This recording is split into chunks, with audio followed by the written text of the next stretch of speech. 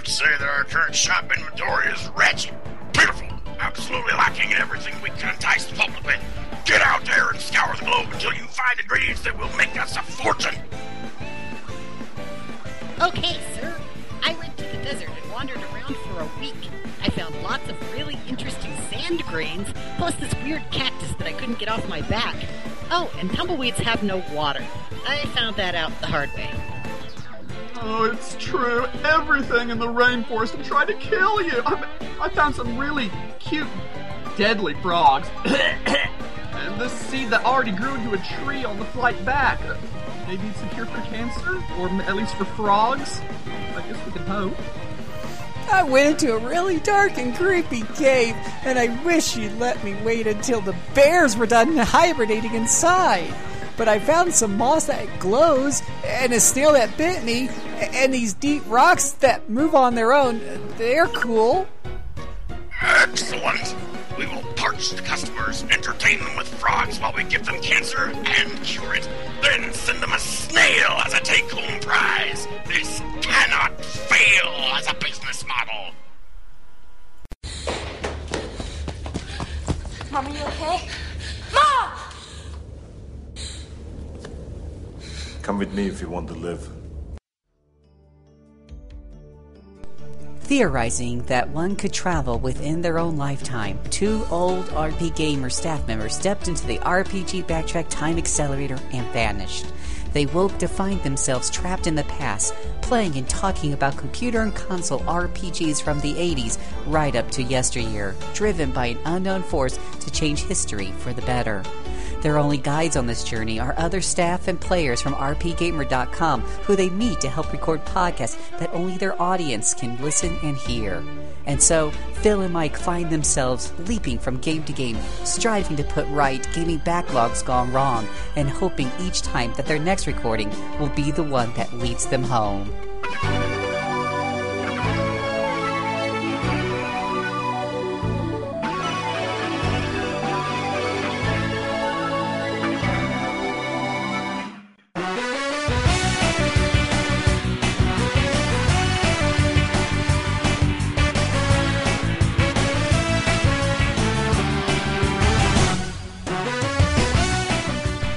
Welcome to the RPG Backtrack. Here are your hosts, Phil Willis and Mike Minky.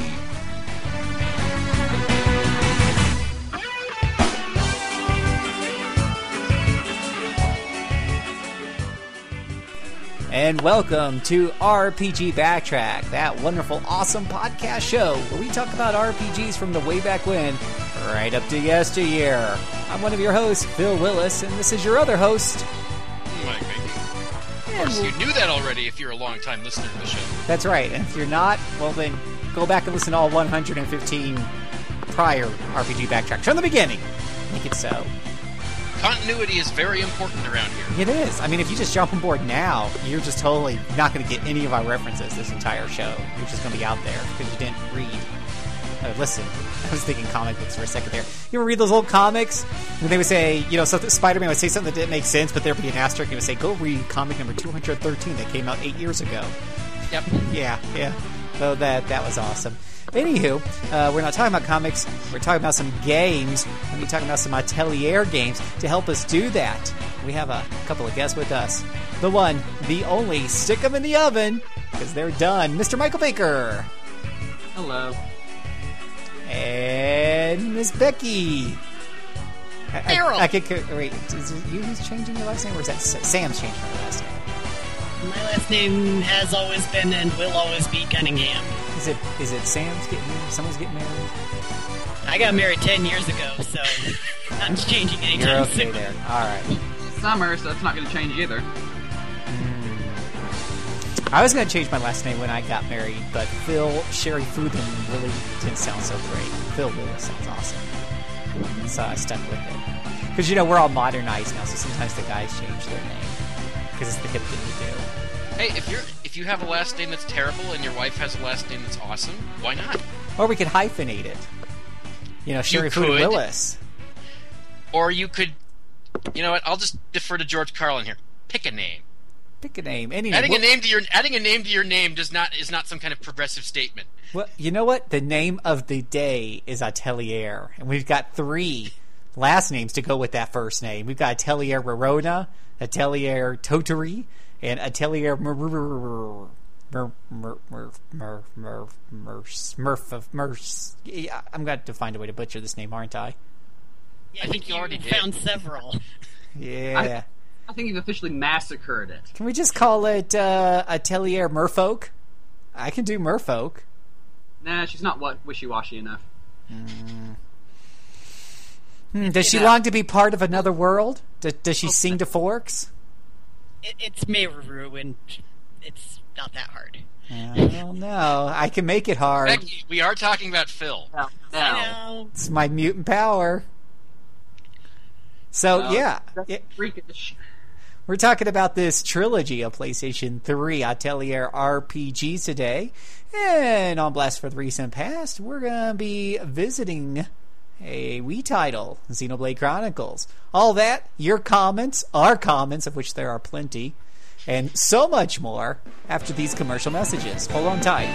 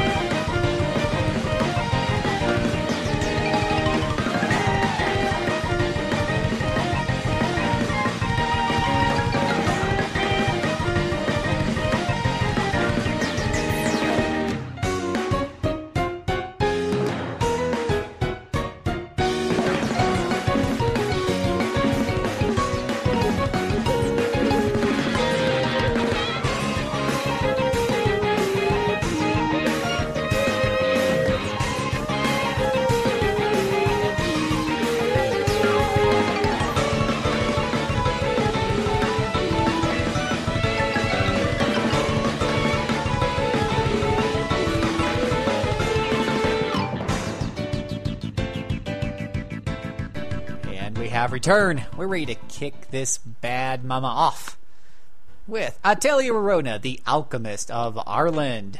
This was developed by Gus, published in North America by NIS America, released on the PlayStation 3, and I got a note here about the PlayStation Vita. Is there a PlayStation Vita version, Becky? Yes.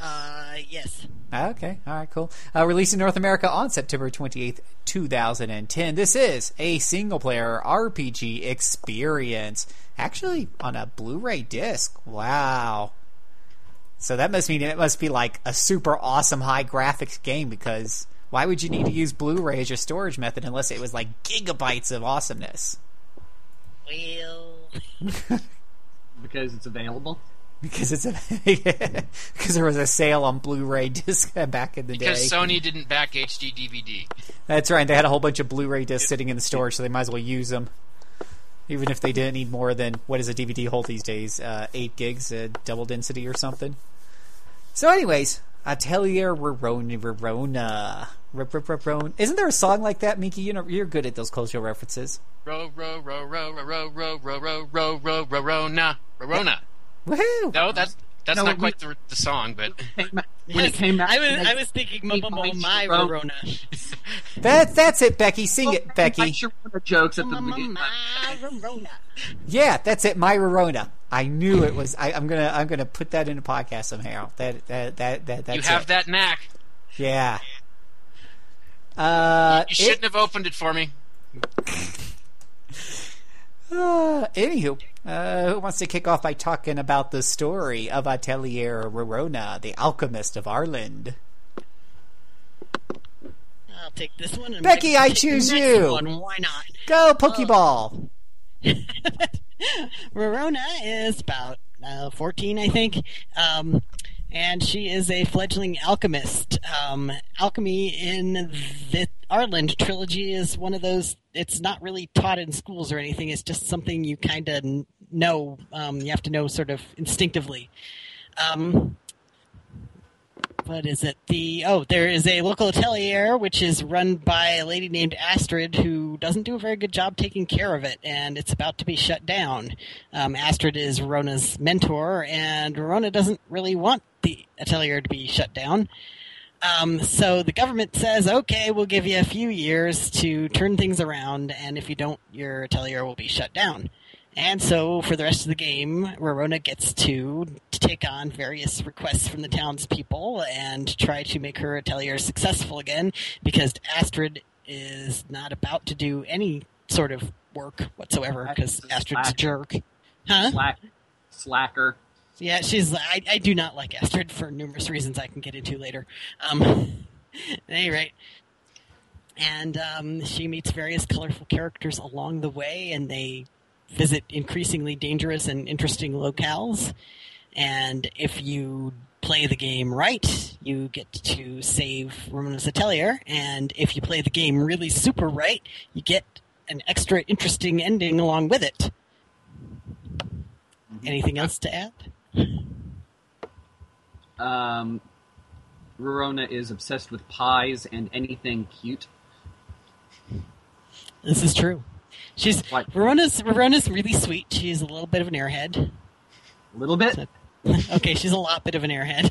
I was going to say, she's actually one of the most airheaded characters in the entire series, and that's saying a lot. Speaking as someone who's actually played almost every game in the series, she is possibly the most airheaded one. Yep. Yeah. And let's see, how many is this up to now? 15? 16. Okay. Well, depending on how you count the Game Boy Advance game and the Wonder Swan Color game, and if you count the one that's going to be coming out next June. 16 if you don't count the extras, about 18 or 19 if you do. Either way, we are looking at a very sizable series here. A very, very timely one, too, you know. It's like Rorona was announced in March of its year, released June of its year, and every single year afterwards, it's been the same pattern. Yeah, it's almost like a sports series, except not nearly as cookie cutter, I would think. Yeah. Well, they do recycle graphical assets between games in the same series, but still. But yeah, well, Gust isn't the only developer that's done such a thing. As I said, Ubisoft would be proud. Would EA too? Oh, probably. I don't know. I haven't played an EA game that wasn't by BioWare in a really long time. Well, if we find anybody out there who knows about the Madden series or the NCAA series, we'll probably hear from it. Anyway, enough of a derailment. Mm-hmm. Pretty sure. But we have plenty of chances to derail later. Okay, just keeping that up and open. So, let's talk about the characters. So, well, we have Rorona, or what's her full name? Roronoa Axel, was it? Or Frixel in English. Frixel. No, I mean, sorry, I got it mixed up with a different character. So like almost every other main character in the series, her real name is a lot longer than the one that's used in the title. I'm never quite sure why they went with this, but yeah. So Rorona is actually the short form. And a lot of people call her Roro. So. Yeah. Roro-chan. Some of the main people she hangs out with, her best friend's name is Cordelia. Cordelia is a bit of a brat, but she loves Rorona very much. Mm-hmm. Let's see. I've got a list of things here. Ixel. Ixel's the cute chef of the group. He is the local chef. He fights with chef-related items. And, of course, everybody's favorite, or at least Sam's and my favorite, Sturkenberg. Mr. I don't really belong in these games, but I'm here anyway. There's always a character like that. Always is. Yep. He is a noble knight of the realm, and he has to work very hard to keep Rorona from getting herself killed. Yeah. That's part of the fun. If Rorona is as airheaded as you said, then that's probably quite a challenge. Well, she's not Well- exactly stupid. She's just No. kind of clueless. Yeah, and actually, you have a choice whether or not to make the stupidest decision she could make, which involves charging a dragon way before she's ready to fight it, which causes Sturkenberg to get injured. At least I'm pretty sure that's this game. Yeah. Yeah. Sturkenberg is in the entire Arlen trilogy, so I have to remember which one which character got him killed by a dragon, right? Yeah. But yeah, Sturk's 3-game saga of why am I following these crazy women is pretty fun. Because he's secretly in love with Rorona, of course. Oh yes, we all know that. We all know that. She's clueless. And he's clueless too, but you know. I mean, would you characterize it as more clueless or less clueless than the Cress and Mint relationship in Tales of Fantasia? I've never played Tales of Fantasia, so I couldn't tell you. Well, after seeing those two characters in 4 different games with the exact same relationship issues, I was ready to hit them over the head with a hammer. Unfortunately, this is a trope in Japanese gaming, so we can't really do much. That relationships are forever stuck in stasis. Yeah. Well, Perpetual I actually kind of like that the Atelier games are not really about romance much at all. It's mostly until the second game in the series. Sorry? The first game in the series didn't even have character endings. There were no romantic endings. Yeah. The closest I didn't know there were romantic endings in any of the games. I guess I never got any. Yeah. Well, it depends on your definition of romantic as well. I see. Yeah, some of them are referred to as romantic endings because there's not really much else you could call them. So they just kind of fit into that classification. There's lots of 3-dot answers, or 3-dot things. No, it's just like, it's all about the main character's relationship with this particular story character, but there's nothing really romantic about it, possibly, or... In one case, it kind of sounds really romantic, except you would think that in the late 90s, you wouldn't be putting a lesbian relationship into a game that you're aiming at the mainstream. Well, Which I would. Gust has never especially in Japan, said anything about this. No, it's been no comments since 1998, I think. The Gust games have more lesbian subtext than most RPGs from Japan, but you know. Anyway, there's a bunch of other minor characters. Yeah, this is what you get for having a much larger proportion of female characters in your cast than you find in most RPGs. Yes. Mm-hmm. Let's see, who do we have? Other party members that round out the group. I can't remember. Is Pamela a party member in this one? I thought she was. Yeah, she might be. I know she's just a shopkeeper in later games, but there's Pamela, a ghost who was actually borrowed from Manakemia, unless Manakemia borrowed her from something earlier. Did they, Michael? Or? Atelier Judy for the PlayStation 2. Ah, so Pamela's been all over the place. Yeah, she's been in 3 different sub-series of the Atelier series, none of which are technically connected to each other. Plus, she showed up in one of the crossover games that Nis and Compile Heart put together. So, yeah, that's Pamela, and she likes to scare people, but she's actually quite nice. And, let's see, there's Leonella, who is a circus performer with 2 talking cat friends that it's never entirely clear whether they are actually sentient or whether she makes them talk through some sort of magic power. And Tantris, who's a minstrel who is exactly the type of person that Sturkenberg hates. Because there's usually one of those too. Huh? And Zio! Oh, and Gio. Yes. Mm-hmm. Yes, and Gio, who is the king. Shh, it's a secret. Is it a secret in this game? Yeah, I guess it is. It's a big reveal at the end of this game. And it's kind of sort of referred to in Totori, at least, as a kind of hush-hush, we're not talking about that. Yes, because he's not very good at his job. Yeah, he'd much rather just go hang out with little teenagers and whack monsters. Yep. Why am I being reminded of the king in Suikoden 4? Yeah.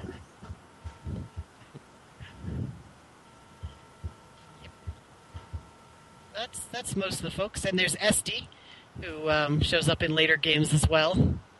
She runs the request desk and gives Verona all of her assignments. Mm-hmm.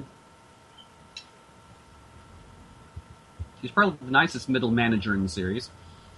Probably, yes. She's quite nice. Yeah. I like her better in Meru, where she kicks ass. Well, that means that a lot of middle managers in this series must not be very pleasant. Well, there aren't that many, actually. I think the first one to show up was actually in Atelier Annie. So, you don't get a lot of middle management in this game. It's mostly direct to the customers, and the customers are awful. Straight from life. Mm-hmm. It's like, why are you asking me for this item? I don't know how to make this item. Quick check through the guide. I probably won't know how to make this item for another 2 years. Why are you asking me for it? Yes. And my friendship with you will go down if I say no, and it'll go really, really down if I say yes and try for it anyway. So, That's that'd be a telly. not a problem in the games we're talking about tonight. Yeah, they kind of made it not quite as frustrating for the later games. Be thankful. So there was some learning as Gus continued this series. Ooh, yeah. We like to hear that. Yes. Even within this trilogy, the game's improved markedly in various different areas. I mean, that happens for all of their trilogies. The first one is nice and cute, but needs work, and then the next two definitely improve. Yeah. So, it's one of the nice things you can count on for them. So, Atelier Shally is probably going to be pretty awesome in June. I was to say, actually, the Dusk trilogy started out strong, so that's good. Yep. So, does that lead us to talk about the battle systems and other systems in the game? Well, Verona is probably the first first decent battle system in the series, to be honest. Really? That's sad. Well, I mean, okay, I can't really say anything for Atelier Iris because I really need to play those sometime, but most of the games in the more traditional format of the series, battles are an afterthought. I mean, it's a really basic ATB style battle system where your attacks take a little charge time and your special attacks take a much longer charge time, and items use MP, and that's about it. Well, this game was not too different from... I mean, it's a pretty basic turn-based combat system. Yeah, but at least, I mean, didn't this one add in where you could like trigger? Remembering this right? Like trigger guard from. There was more party interaction in battle, as I recall. I don't remember if they introduced that until Totally. I might be remembering Totally. Okay, never mind. Well, I do remember that battles were a lot more active in Verona than they were in most of the others. I really should have played this more recently. Darn it. Yeah, it's been a few years since I played it as well, but now I have to try to since I've played 5 other games in the series more recently than this one. 6 games in the series more recently. So it's just a typical JRPG turn-based combat setup? Yeah, but I mean, it's fun for what it is. You know what order the characters are going to attack in, which is kind of nice. Yeah. And at least it's not completely broken the way Atelier Lys was. Ugh. Did you find it challenging or an easy game? That really depends on where you decide to go. Because, like most games in the series, you really have no reason to take on the bosses unless you really want to get your butt kicked. Yep. Yeah, so basically talking about the combat system is not really the main focus of the Atelier games. The main focus is playing about specific games. Right? Specific games systems can be really awful. So yes, let's talk about the real focus, Becky. Let's talk about that. So the real focus, most of the time, is going out and gathering ingredients and taking them back to your atelier and mixing them up into various items. And pie. Sorry? And pie. And pie. Yes, there's always pie. At least in the Ireland trilogy, there's always pie. Easiest pie. Yep. And basically, Verona has got a pretty basic setup for this. She's got, for every, is it every year of the game that she has a big assignment? Every 3 months, I think. Every 3 months? Okay, it's every 3 months. So she'll have a big assignment that if she doesn't complete it, she will fail and game over. Yeah. But it's usually quite completable. And then she has a whole bunch of possible alternate assignments that all have time limits on them. And as she does those, she earns money and builds up relationships with her party members and all that good stuff. So the biggest problem with Verona is that they didn't pace these out very well. So it's really easy to, in a 3-month period, pretty much do everything you can do and then be like, okey-dokey, now what? And you can't unlock new areas most of the time until you get to a new 3-month period. So plot locked. Yeah. Yeah, they're plot locked. So you get to go out and, grind or sleep on the bench in the atelier or something like that. Or just make more and more pie. Or make lots and lots of pie if you really, really want to. How many varieties of pie are in this game? Well, it does have a pie ending. True. Yeah. A lot of the Atelier heroines have their own particular quirks or obsessions, and Verona is obsessed with pie. That's about all I can... Yeah. But I don't really remember how many types of pie there were. There was at least a dozen. Yeah. What do you have to do to get the pie ending? Do you remember? Then make all the pies and avoid one of the more important endings, I guess. Probably.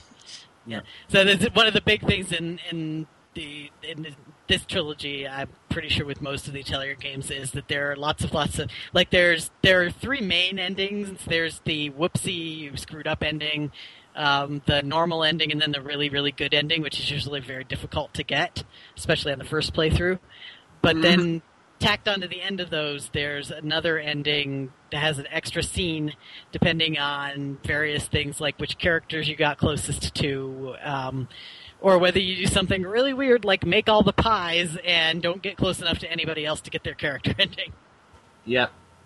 Long-running tradition. Yep. Basically, especially in Verona, if you want to get any specific ending, you kind of have to follow a FAQ. Because there's really no clues in the game that will tell you how to get any endings, including the really good ending. You just kind of have to read up. Yeah, that was one spot where Verona was not much better than some of its really early predecessors, was the plot flags. And, yeah. Though from what you've said, a pie ending seems very appropriate for Verona as a character. Mm-hmm. Very. But I know how much Phil loves looking at facts to figure out each step along the path he's going to take. As soon as she said that, I put a big red marker on it through my backlog. Stupid fact-based games. Evil. Oh, you don't need the facts to play the game or beat the game. It's just if you're aiming for a specific ending. Oh. If you totally have to have Sturkey Sturk's ending, then you may have to look up how to get it. No, I just don't want to get stuck with the sucky ending because I didn't read an FAQ somewhere. Well, that'll only happen if you completely fail a major request line. Oh, okay. And that's pretty obvious on how to avoid that. Otherwise, it's just fun to see, okay, let's see what ending I get this time. Yay. Because the game is pretty short, right? I mean, most of the games in the series can be played pretty quickly. Well, I don't know. When I play them, they never seem to go all that quick. Maybe I'm just slow. Maybe he's just having so much fun with it, more fun than you are. It just flies by for him. Just depends I love the Atelier games. This one was a little slow, though. It also depends on which playthrough you're going through, because some of these games will unlock a fast-forward all-text function after the first game through. Nice. Yeah. Atelier Lena went down to like an 8-hour game because of that. Though this one does have voice acting, right? Yep. Yep. Most of the disc-based Atelier games do, going back to the first one. We probably don't want to fast forward that, though. That does not do favors to vocal performances. No, when you fast forward that, you just hit the button and the voice stops and it skips to the next text box. Okay. Yeah. That's better than hearing nonstop chipmunk voices. I was about to say, we are the chipmunks. That's kind of funny. Alvin, Simon, Theodore. Okay, actually, I'm looking at this, and there's actually 4 main endings in Rorona. The true ending, the good ending, the normal ending, and the bad ending. Yeah, it's fairly normal. So That how many weird little endings on the side? Oh, shit tons. There's the character endings, which, and this is where it gets. This is how complicated it gets. For 2 character endings, you have to get the true ending, and then another 2 you have to get the good ending, and then another 2 you have to get the normal ending. And then there's special endings. There's Astrid's ending, which you don't want to get unless you like jerks. But of course, it has the highest priority out of all the endings. So if you trigger it, you get it no matter what. Because from a story standpoint, it actually probably is the most important one to Rorona, because she really does look up to Astrid for what. Yeah, Rorona looks up to Astrid, not realizing that she's a pedophile perv. No, they never proved anything. ain't true if you don't prove it. Except for the fact that she pretty much just says it. Hey, could just be joking. I joke all the time. She's also a jerk. But anyway, there's also an adventure ending. If you did a whole bunch of the big nasty bosses that you don't actually have to do to win the game.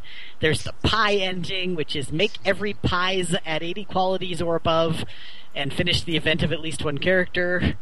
The millionaire ending, if you're really rich. I think that's it. And how many is that total? I lost count. A bunch. 3, 4, 5, 6, 7, 8, 9, 10, 10-ish. Okay. That's a lot of playtime if you want to go for everything. Yeah. Just ask Sam. Yeah. I mean, again, this goes with the series. The first game in the series had 7 endings. The second game in the series had 13. Now, And if you are following, others had. if you're following a FAQ, you don't actually have to replay the game 10 times to see all the endings. You could save at certain points near the end of the game, and then do specific things in different orders, and then go back to your save, and then see the various different endings. You definitely need a FAQ for that, though. Well, that's why we have Game Facts. What a wonderful sight it can be. Game Facts. With some wonderful, wonderful people on the message boards. Oh, yes. And Always so calm and measured. And just look at those well-written, fascinating, endlessly informative reviews that Game Facts writers come up with. Oh, yes. Yes. I know. I prefer the reviews of reviews. Those are always amusing. The reviews are reviews. All right, we've digressed. What about the music and the graphics? Beautiful music. Nice graphics, too. I mean, it's a very pretty game. The graphics are a little bit deformed. This was, I think, their first time doing the cell shading thing. They got markedly better in Totally. It's pretty, but it's much better later on. Okay. So I'm going to trust... Well, at the very least, it didn't foul up horribly on the PS3 to the point where people run screaming. No. Yeah, no, it looked relatively nice, but it was one of those games where you see the really cool, 2D graphics of the characters, and then you see their model on the field, and you're like, eh. Yeah. Could be better. Yeah. Whereas, starting with Totally, they actually look almost identical, which is pretty impressive. All right. So, any final thoughts before we move on to the next one? We'll get a full wrap-up on your thoughts on each game, how they stack up next to each other, and your overall score on the trilogy and the such at the end. I suppose we should bring up the fact that it is on Vita now, Vita, whatever. I can't get the rotation straight. Oh yeah, they put all of the PlayStation 3 Atelier games on Vita. Is there any difference whatsoever? Maybe some. Well, for Rorona, they improved the graphics quality. They redid the graphics a bit, graphics engine, and yeah. Let's see. Plus, I will look it up on the wiki. And I'm not sure. I've only played the PS3 games. I'm not sure about Rorona specifically, but I do know a lot of the Vita versions have included extra DLC content as part of the actual disc, and things like costumes. No need to take up some of your precious PS3 hard drive then. New Atelier Rorona. Yep, better graphics. Supposedly extra benefits for. That's probably the Japanese version. I don't know if there's a English Vita version. Amazon's just showing an import. I'm pretty sure they put them all out here. They may have not put Rona, but they definitely put Tottori and Mamoru. Okay, so let me just... Yeah, and Tottori has its own story that I'm sure we'll get to in the very near future. Ooh, apparently New Atelier Rorona had a garden where you could grow stuff outside your house. That's pretty cool. And you could decorate your workshop and all sorts of stuff. Yeah, this doesn't sound familiar, so maybe we didn't get Rorona. Not seeing any on Amazon for Vita. I'm looking at. I'm now trying to see if it's on the PlayStation Network. This wiki only has a Japanese release for Rorona on Vita. Yeah, because I don't remember seeing. I kind of keep my eyes open for Vita RPG since I got one. And I'm like, I haven't heard of these before. Where are they hiding at? I don't know. The Vita's doing pretty good for itself. Yeah, it's gotten some good RPGs lately. We'll talk about that in a bit. Alrighty. So, sounds like we're about ready to move on. We're going to take a tiny little break, and we'll be right back with the second game in the trilogy.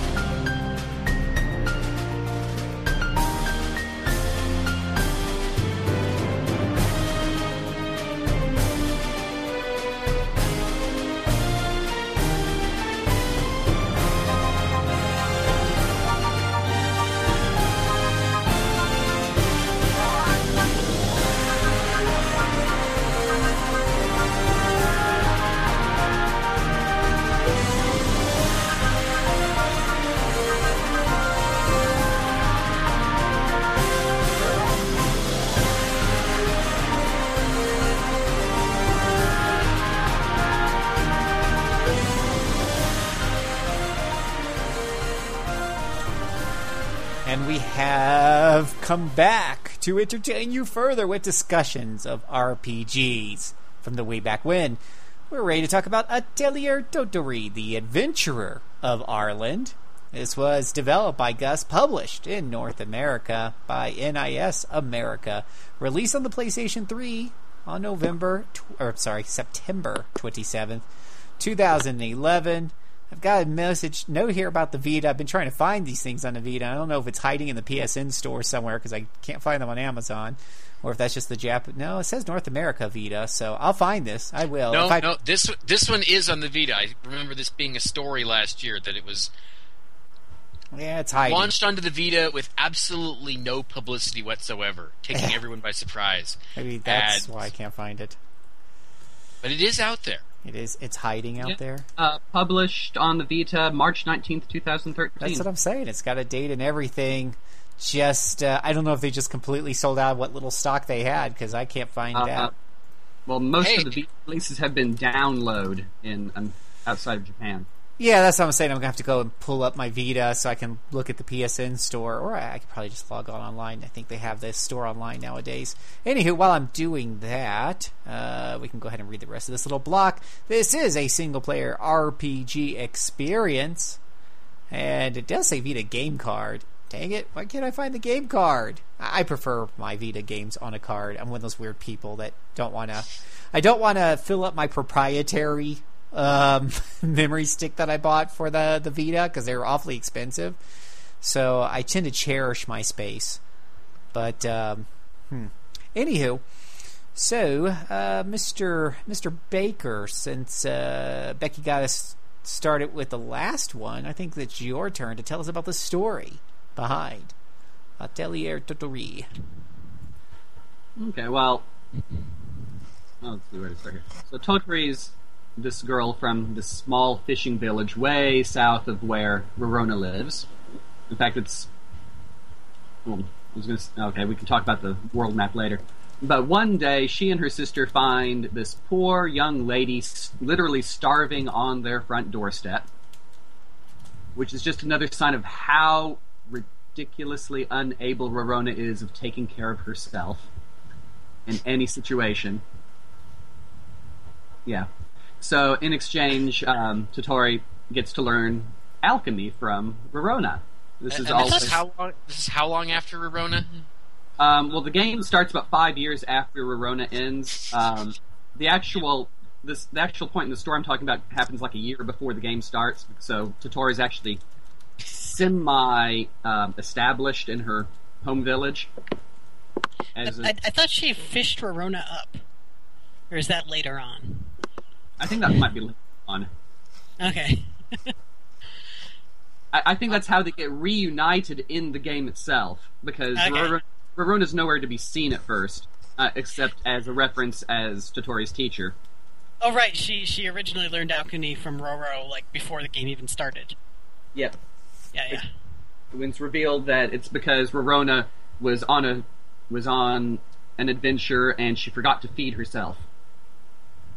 And she literally collapsed from hunger on Totori's doorstep. Well, that does sound like someone who's lacking certain skill sets that are kind of necessary. Yes. Life skills. Yes. Yes. Either that or the alchemy pot has been giving up some interesting fumes lately. I wouldn't put that past it. True. You know, after all, there's a very wide range of things that are going into that pot, right? And even wider range of things that are coming out. Pie! Still, Rorona clearly ought to have someone looking after her just in case things like this happen. But that's Sturk's job. As he will remind you a couple times whenever you run into him in this game. It's like, why am I following this crazy woman? But anyway, so Totori, when she's officially old enough, she joins the Adventurers Guild in Ireland, which is a step up from the little office that Rorona used to get her marching orders from. It's basically, how would you describe it? Just like a come one, get one adventure hall, I guess. Yeah. So they'll have random things like, oh, could you please get this for me? Or, oh, could you please get rid of these monsters for me? Or, oh, could you please check out this location? Stuff like that. Wait, get rid of monsters? That sounds like it would involve combat. Yeah. It does. Yeah.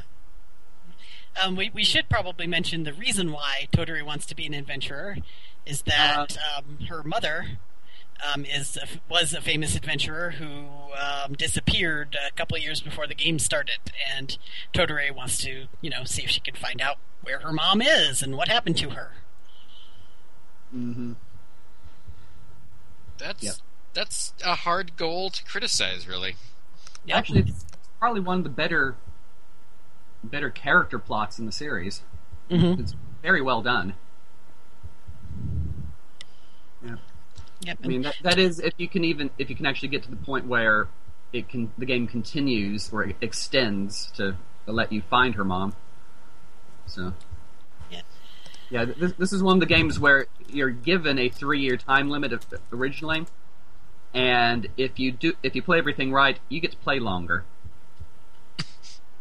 Yep. Ooh. That's a little incentive to play good. Got it.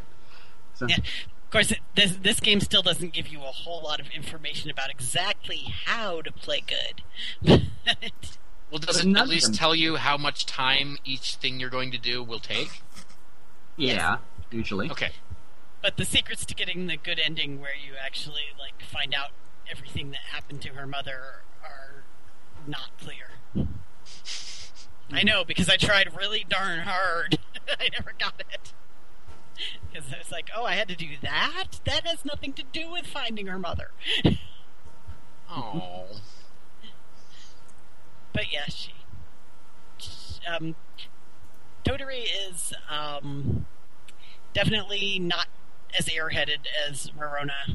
She's fairly competent, actually. After the beginning, she has trouble with alchemy at first, but she gets better. Her main sort of character arc is that she lacks a lot of self-confidence, and then she grows to be a lot more self-confident over the course of the game, which is also a game that takes place. It takes place over 5 years if you get the extension, and she starts out at age 13. And she still looks and sounds 13 at the end of the game when she's theoretically her wardrobe's not helping with this. Yeah, her wardrobe doesn't help. Actually, nobody ever needs to buy new clothes between the ages of 13 and 18. This is established fact. Oh no, true story. True story. I read an interview with the creators at Gust. It was in Japanese. Right. I think it was right before Totori came out in Japan, and it was all reader-produced questions. And so one of the things that the readers asked was, what is up with Totori's dress? And, because it is just the most ridiculously moe, cutesy little thing possible. And the developer's reply was, well, this is because Rorona chose her entire wardrobe to be alchemical, quote unquote. And because Rorona is obsessed with cute stuff. So we can blame Rorona. Pretty much, yes. Yeah. I'm pretty sure that happens in the game, actually. Rorona's like, that's the perfect alchemy outfit for you, Toturi. Totori's like, really? Yep. Well, does it adjust itself as her body changes over the years? Her body doesn't change. Oh. Not actually physically aged, no matter how many years you put them through. Yeah. I bet by the end of the Salberg cycle, Marie, the first protagonist, was probably close to 45 years old, and she still looked exactly the same as she did in the first game. That's... At age 17. See, in this game, at least, or in this trilogy, at least the characters do age between games. Because Verona is notably older than she was in her own game in this one. Yeah, but that leads us to Maruru later on. Okay, well, yes. no one accounts for magic. True. Of course, considering some of the discrepancies in ages in some of the other series of the series, since you can actually get youth potions or elixirs in a lot of these games, we kind of assume that somebody's been drinking from the alchemy pot. And they're inexpensive? Well, they're not. Well, I mean, sure, you have to kill a couple dragons or scalp a griffin or something to get some of the ingredients necessary. But hey, you can make it yourself. Yeah, that's par for the course in the end game of Atelier games. Let's go collect 50 dragon scales. Sure. Those dragons are nothing. We'll take care of them. Full-grown dragons are actually quite a challenge in all of the games. Yeah. In fact, I'm pretty sure one of those full-grown dragons was the reason why I didn't get the true ending to Toturi. No, the reason I didn't get the true ending to Toturi is because the stupid demon at the top of the tower killed me, and I didn't have enough time left to actually synthesize everything I needed to beat him. Yeah, I don't think I killed the demon either. Yeah.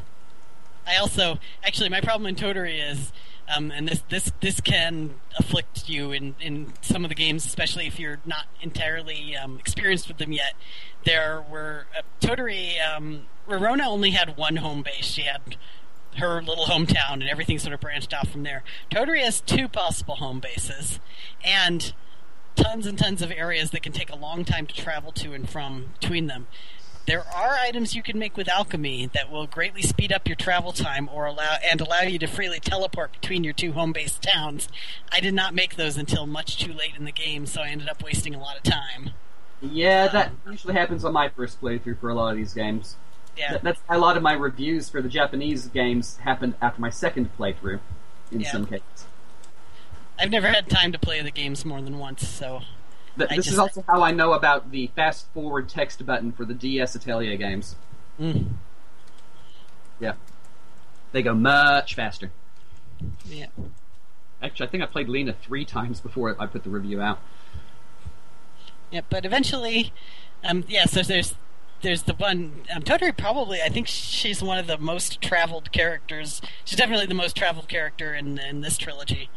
So she's got a big continent with her little rural hometown, a larger city that she has a second atelier in, and eventually she actually gets to take a ship across the ocean to lands unknown, following in her mother's footsteps. And beating up sea serpents. Yep. Which I do believe you have to do that to not fail the game. Oh, you have to do that in order to cross the ocean in the first place. Yeah. But I don't remember what the actual, regular ending requirements are, or what she has to do. But, yeah, it's kind of sad. If you get the normal ending, she's like, well, I was an adventurer, but now I guess I'll just hang out in the village and just be a normal village girl. It's like, that's kind of sad.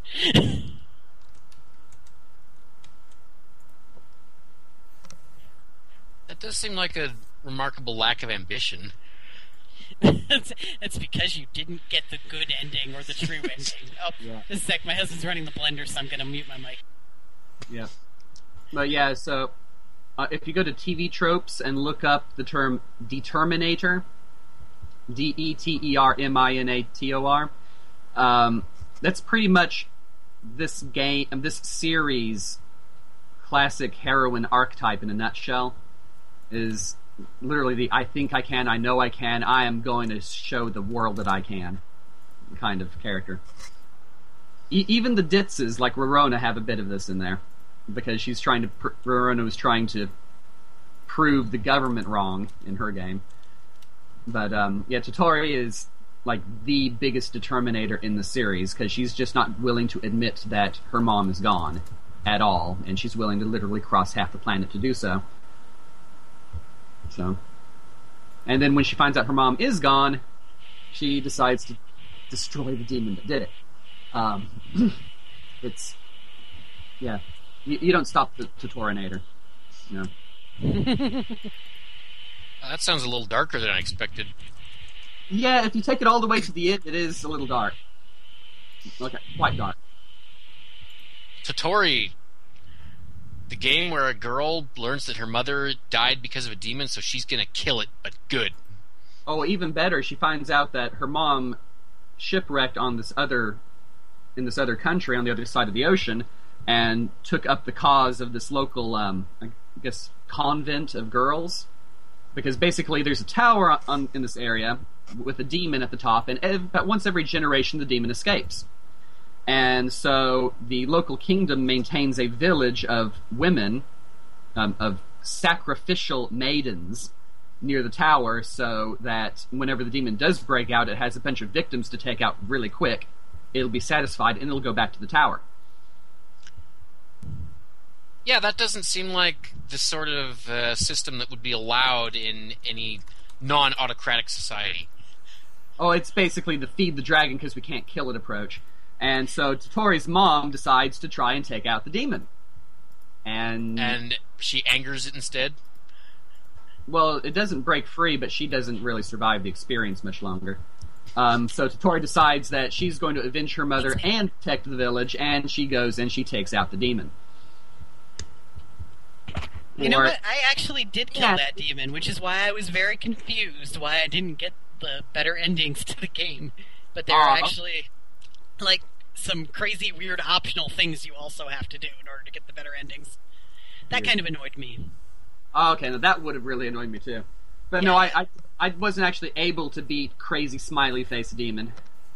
And I had to return my copy of the game to Sam a bit later, so I really should actually get my own copy sometime and finish this game again.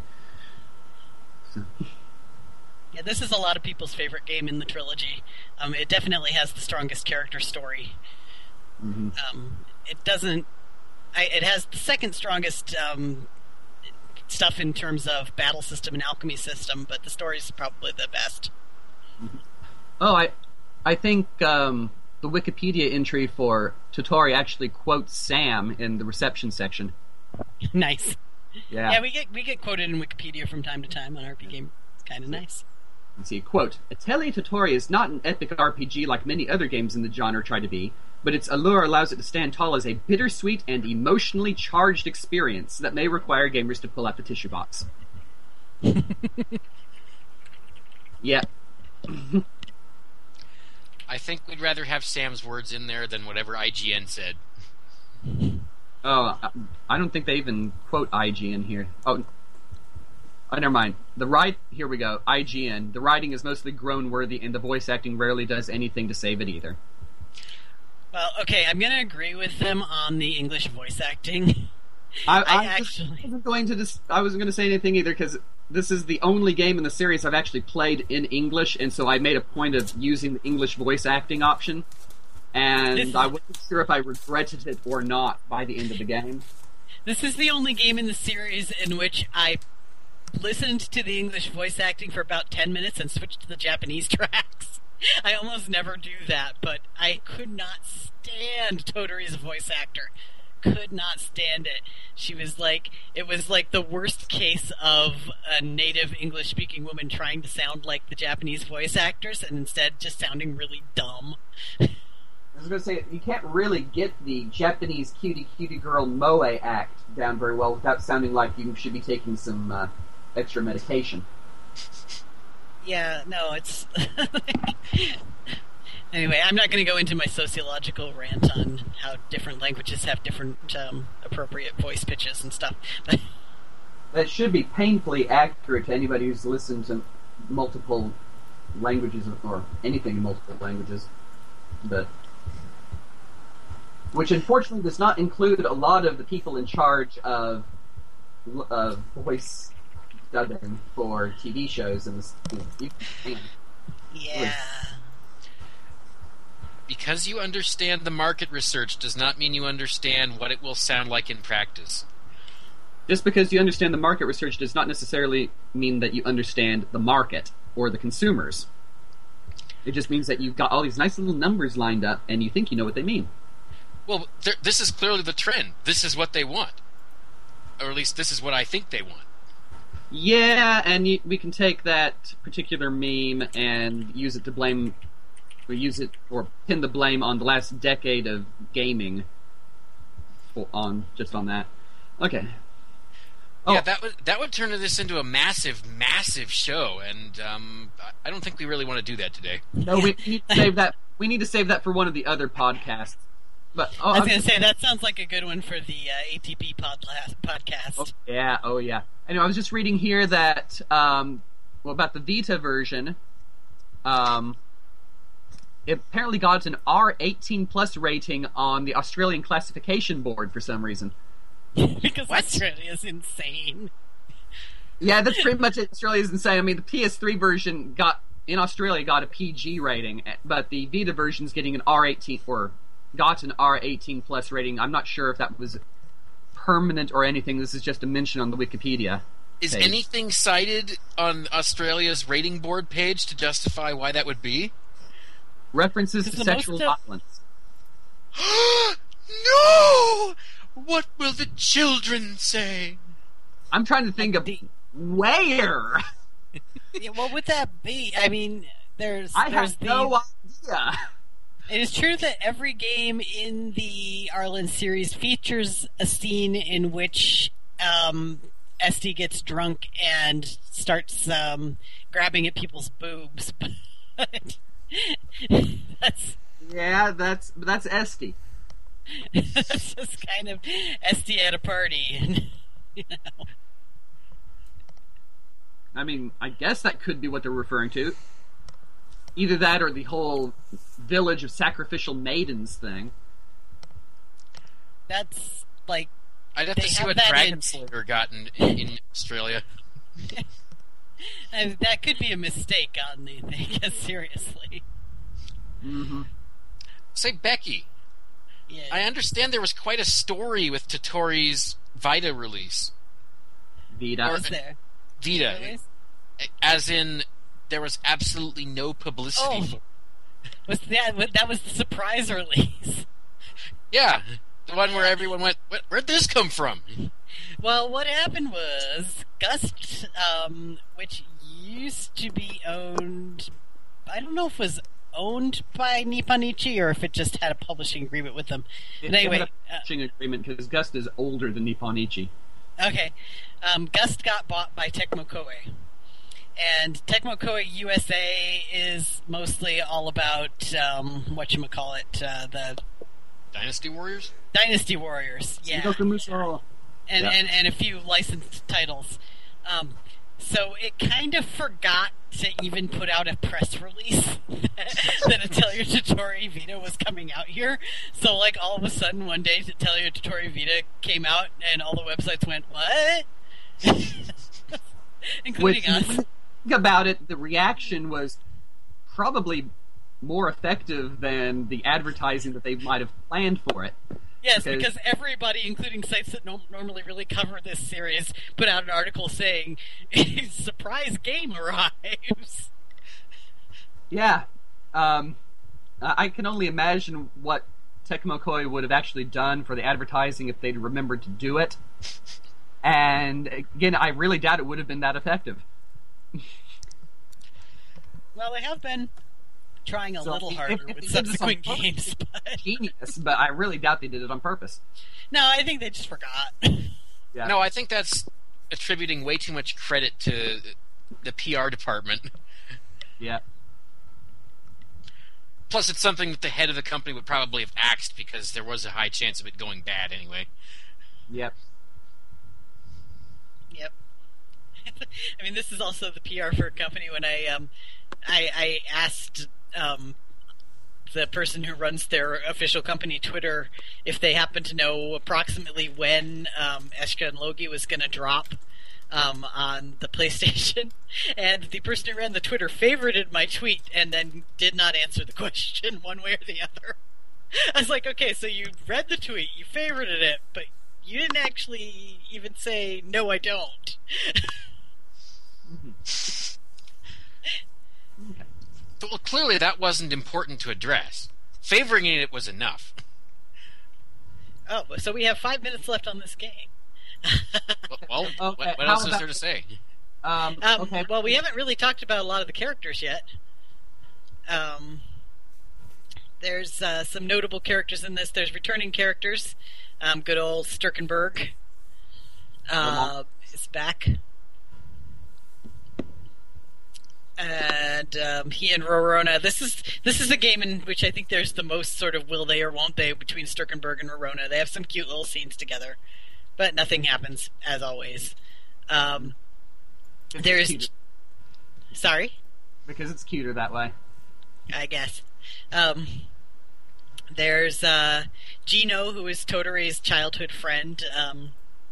He's a very enthusiastic little guy who wants to become a great knight, and so he manages to badger Sturkenberg into training him. And there's Ceci, who's Totori's sister, who does not really want Totori to be an adventurer. Yeah, Ceci has moved on the mother issue, and she really doesn't get why Totori is still obsessed, I guess is the right word. Well, I think it's more she's worried about Totori, getting hurt. or also So that's too, despairing like because her brother. it looks like you could knock Tottori over with a wet noodle at the beginning. Yeah, well, it always looks like you can knock her over with a wet noodle. There's almost nothing to her. She's more dressed than girl. Yep. But, where I had my list of characters. There's a jerk-ass noble, I can't remember her name. I never used her in my party. Sorry? There's always at least one like that. Or Yeah. regular like that. And I never used them in my party. Where are the Tottori characters? I'm missing... Oh yeah, there's... Wait, is he in this game? Yeah, I guess so. There's Mark. He's basically a scientist dude with glasses. I don't remember much about that. Oh yeah, and there's Melvia. Melvia's great. Melvia is a warrior woman who comes from Tottori's village, and other than Ceci, she's sort of a big sister character to Tottori. And runs around with a giant axe and a coconut bra. Mm-hmm. Well, let's face it, Tottori probably needs the big sister. Yeah. Yes. Now, Melvia is great. I liked Melvia's English voice actor, but her Japanese one was pretty fun too.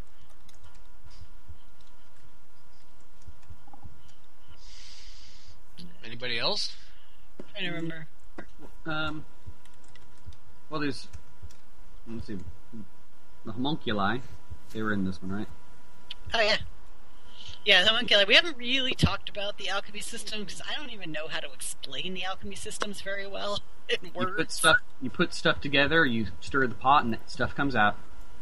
Yeah, but it's much more complicated than that. It's always much more complicated than that, but especially items have different.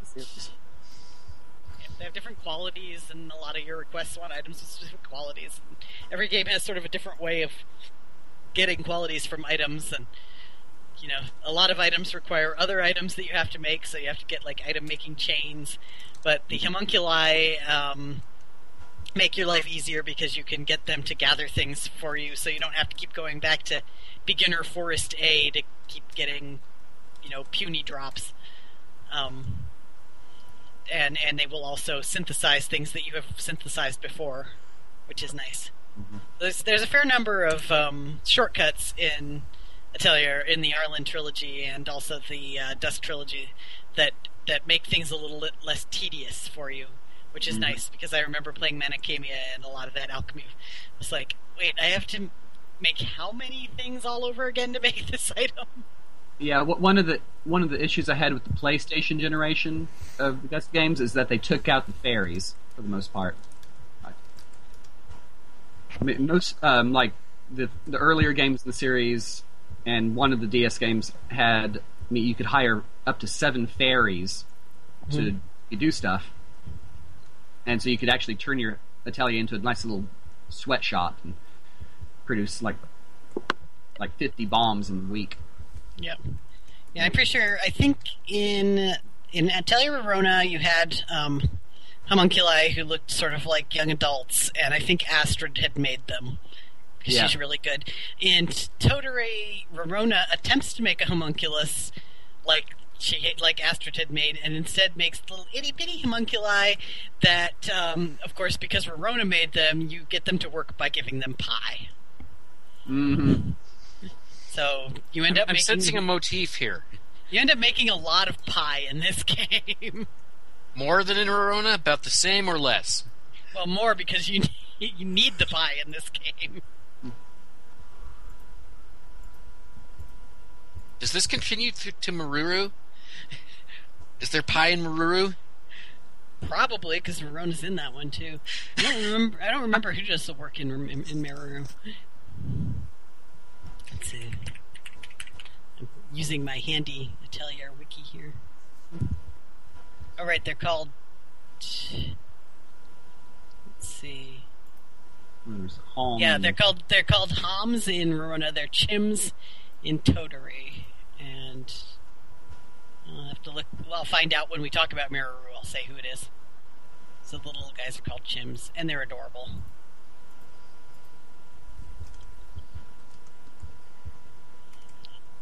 Yeah, these games in general have a strong cast of characters, and a lot of the fun in the game is building up relationships with the characters and seeing their little character scenes.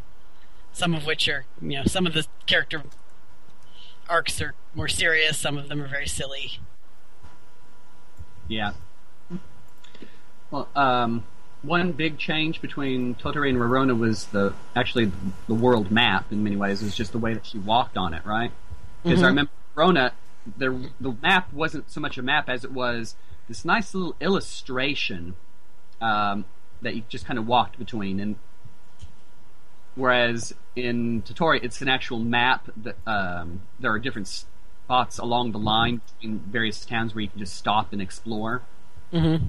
And yeah, it looks and it handles quite a bit differently from the first game. Yeah, and it looks like you're walking around on an actual map and going into the field screens from there, and it's a great deal more extensive. So you'll have some of the areas later on in the game. It's like, oh, I get to walk for 30 days to get here, and I think some of that is even with when you're wearing the little winged sandals that make you walk faster. Mm-hmm. But the time limits in this game are not as strict. Rorona, every single thing was on a pretty strict timeline. I think Toturi's requests are not quite as strictly timed. Yeah, a lot of the games in the series, they vary between gated, where you have like deadlines at very strict points, and non-gated, where you get from the beginning into the end, and we're not really going to tell you everything that you need to be hitting along the way. Mm-hmm. So Rorona was actually much more gated because every 3 months you had to fulfill one of these projects for the government. And Toturi, you're given the adventure license board. And the only real gating point is 3 years in when you do the stuff that makes it possible for you to continue for the next 2 years. Yeah. Yeah. And I think the individual adventure assignments that you get have time limits, but they're not quite as... They're a little bit longer, I think. And they kind of have to be because you have to walk a lot. Yeah. I mean, the individual quests that you can take all have time limits, but the game itself doesn't have strict... Yeah. You have to do this by this point. Mm-hmm. So... But yeah, it always varies from game to game on whether or not you even have those. So it depends, I think, on the game's theme too. Because in this one, her biggest thing is to sort of grow as an adventurer and find her mom, and that's not something that needs to be strictly timed. Yeah. Even if it actually is. Yeah. No, but there's a lot of space to go any which way. Of course, I love freedom to get yourself completely lost, too. So Toturi's possible endings. She has a bad ending, a normal ending, a true ending, and then appended onto those are character endings, a chim ending, and a rich ending. So there's no pie ending in this game, but there is a chim ending. Yeah, the chims are the little homunculi that help her work. Okay. So there's the chim ending, which probably involves pie.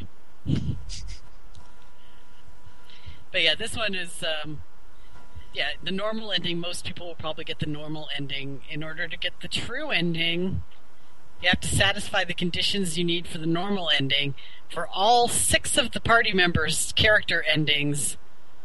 And you have to trigger everything. Basically, you have to be able to trigger any possible ending, and if you could trigger all of them, you get the true ending.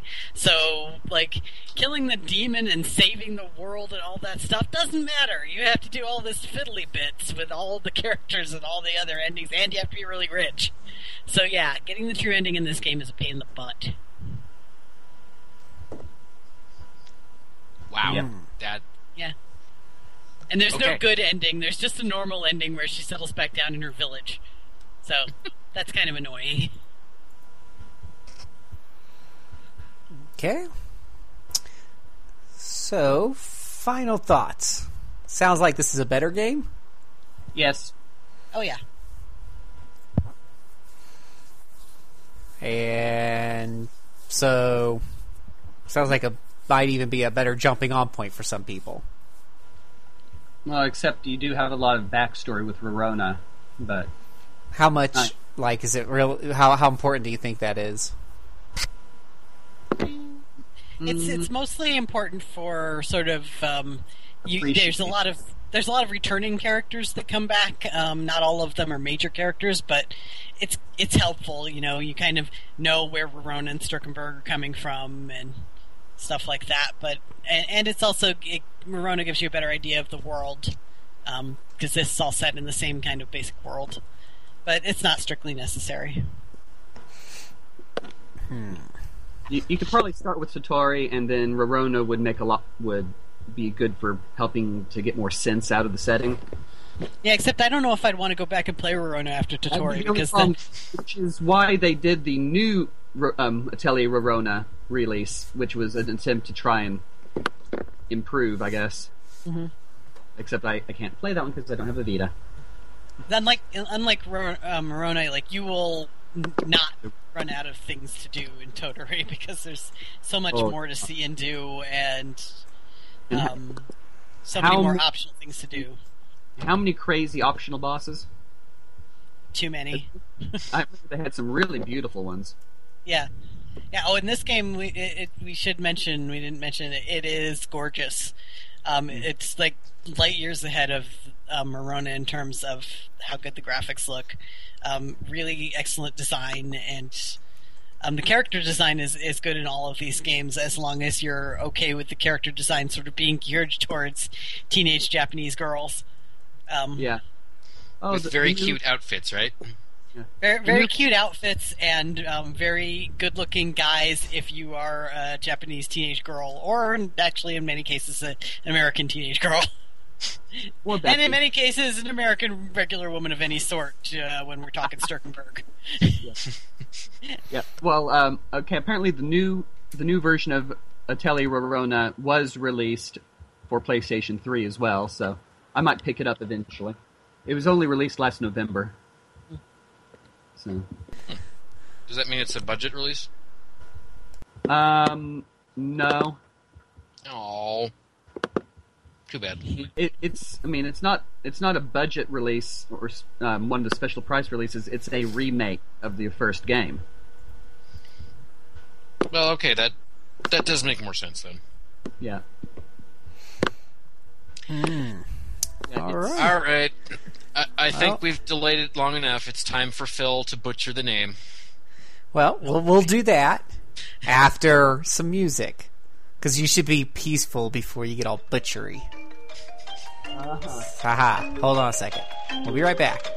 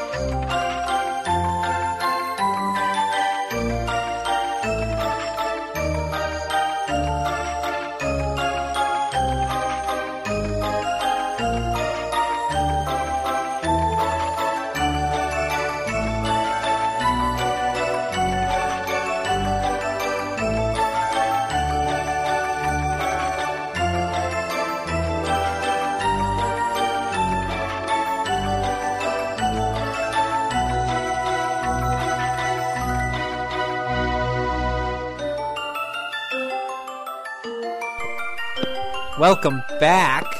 We're ready to turn up the heat with Atelier Mermaid, the Apprentice of Ireland. Meraroo.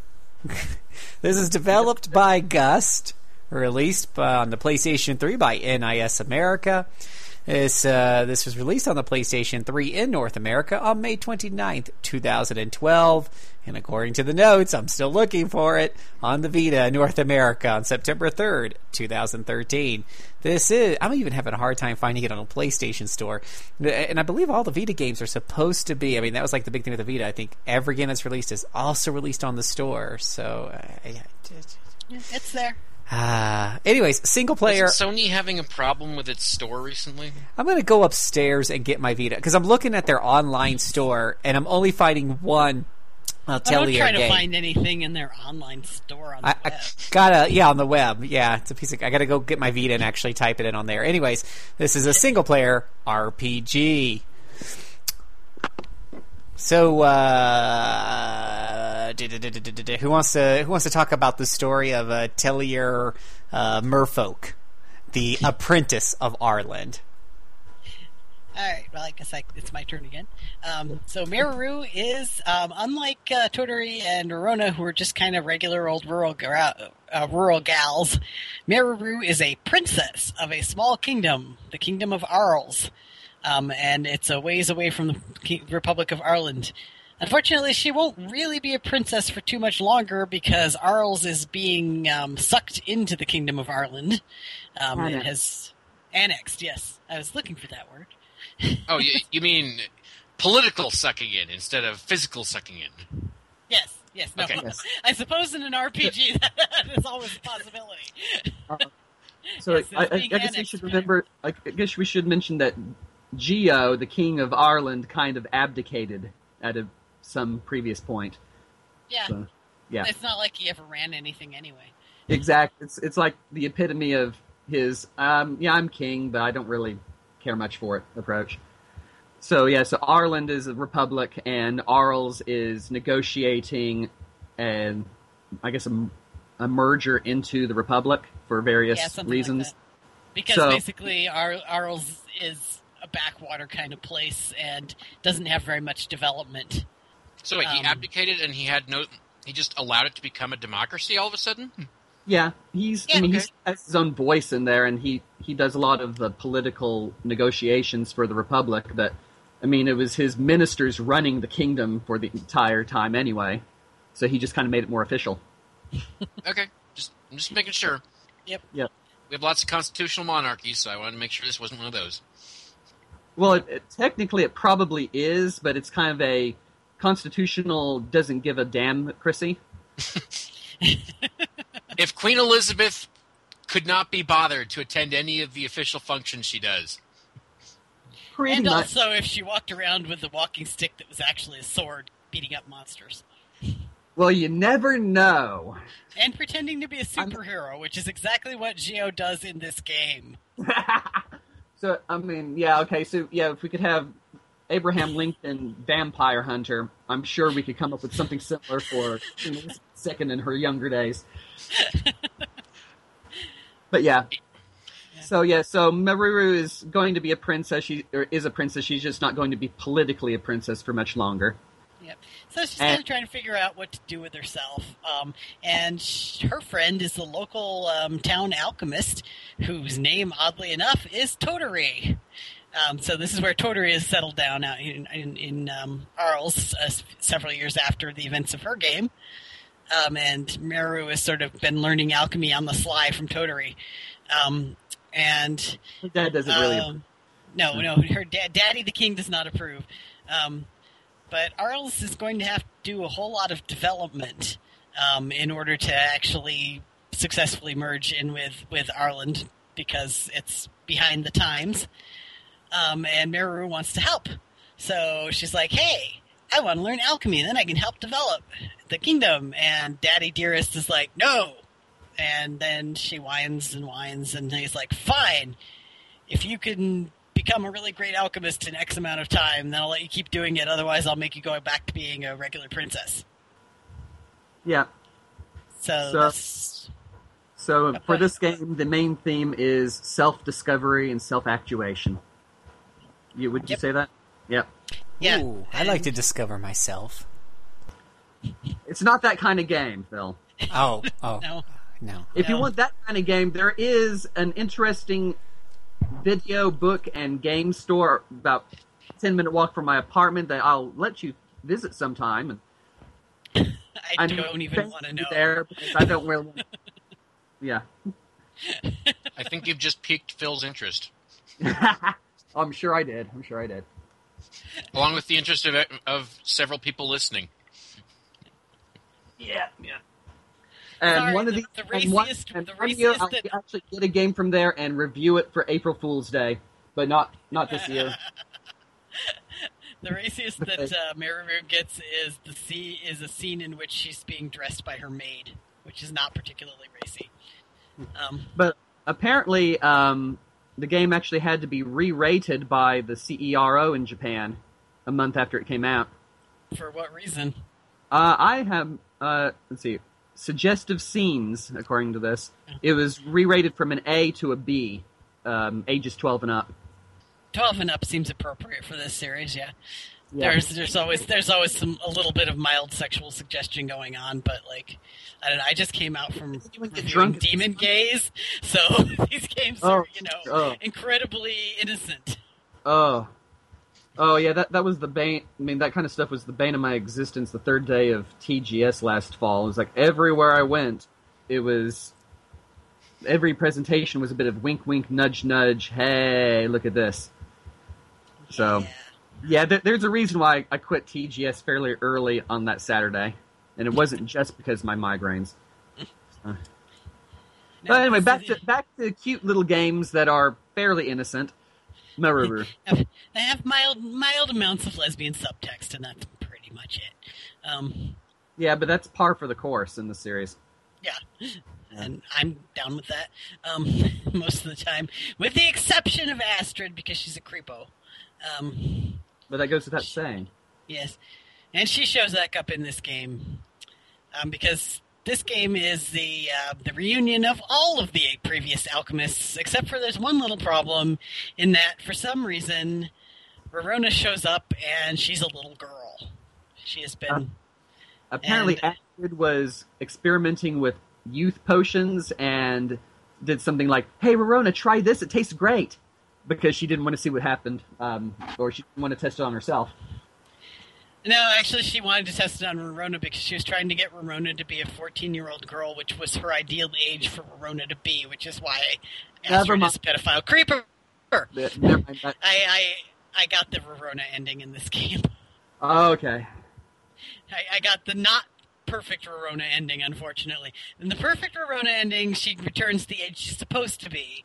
In the less than perfect Rorona ending, Astrid gets it right, and Rorona is forever 14 years old because that's the perfect age for her in Astrid's eyes. And Rorona should be like 30 by the end of this game, right? Yes, she should be.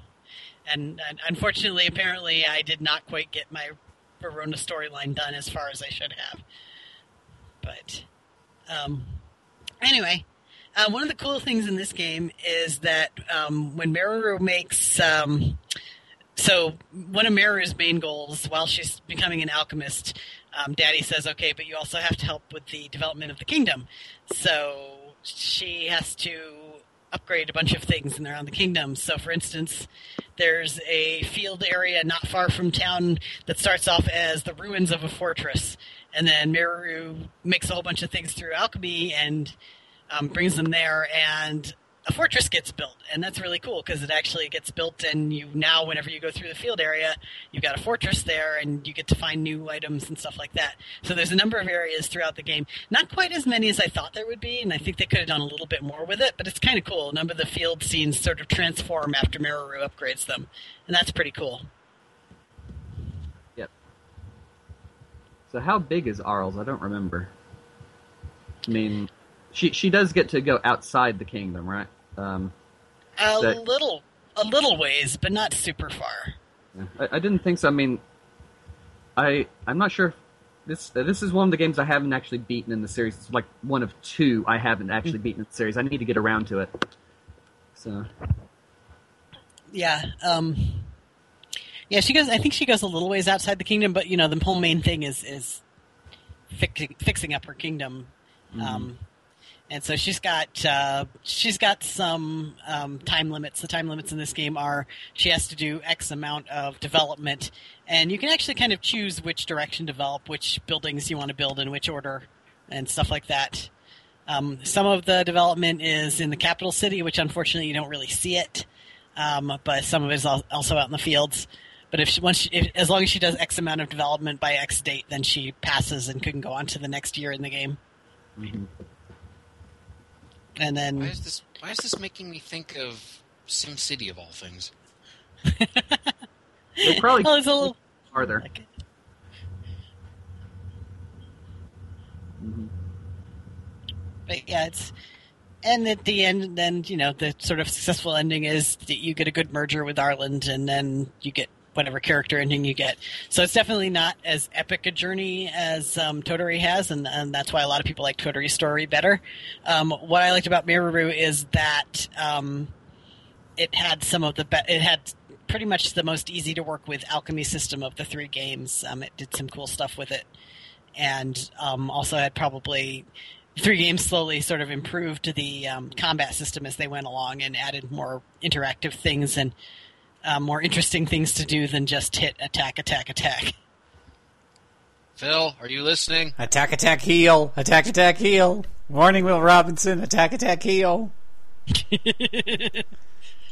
So you're saying it's not just the standard attack, attack, heal that drives me absolutely bananas and ape shit.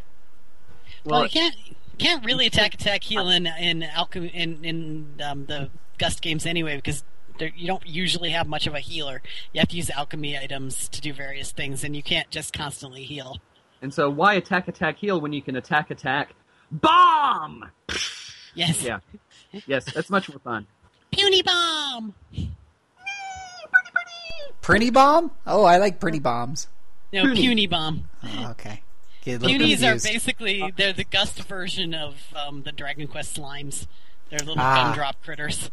Yeah. And you have to mine them for many, many alchemy ingredients. And Yeah, puni is the Japanese word for kind of soft and kind of nice, soft and squishy. Uh-huh. And so punis themselves are modeled off of gummy candies in Japan. Yeah, they look like gumdrops. Yeah. Is that the sound effect that Toriyama characters make in Dragon Quest for the Puff Puff rooms? No, that would be Puffa Puffa. Okay. I just had to establish that. Yeah. As long as we're on this vague subject line. Though in Dragon Quest VII, the Puff Puff girl actually played a bugle. I don't want to talk about Puff Puff today. Sorry, Becky. Puni. Yeah, I was so sad when they took the punis out of the desk games. Mm. Yeah. Oh well. Right. End of an era.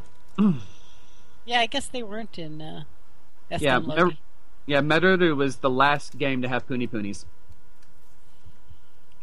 Let us all shed a tear for the gumdrop monsters. Oh, jeez.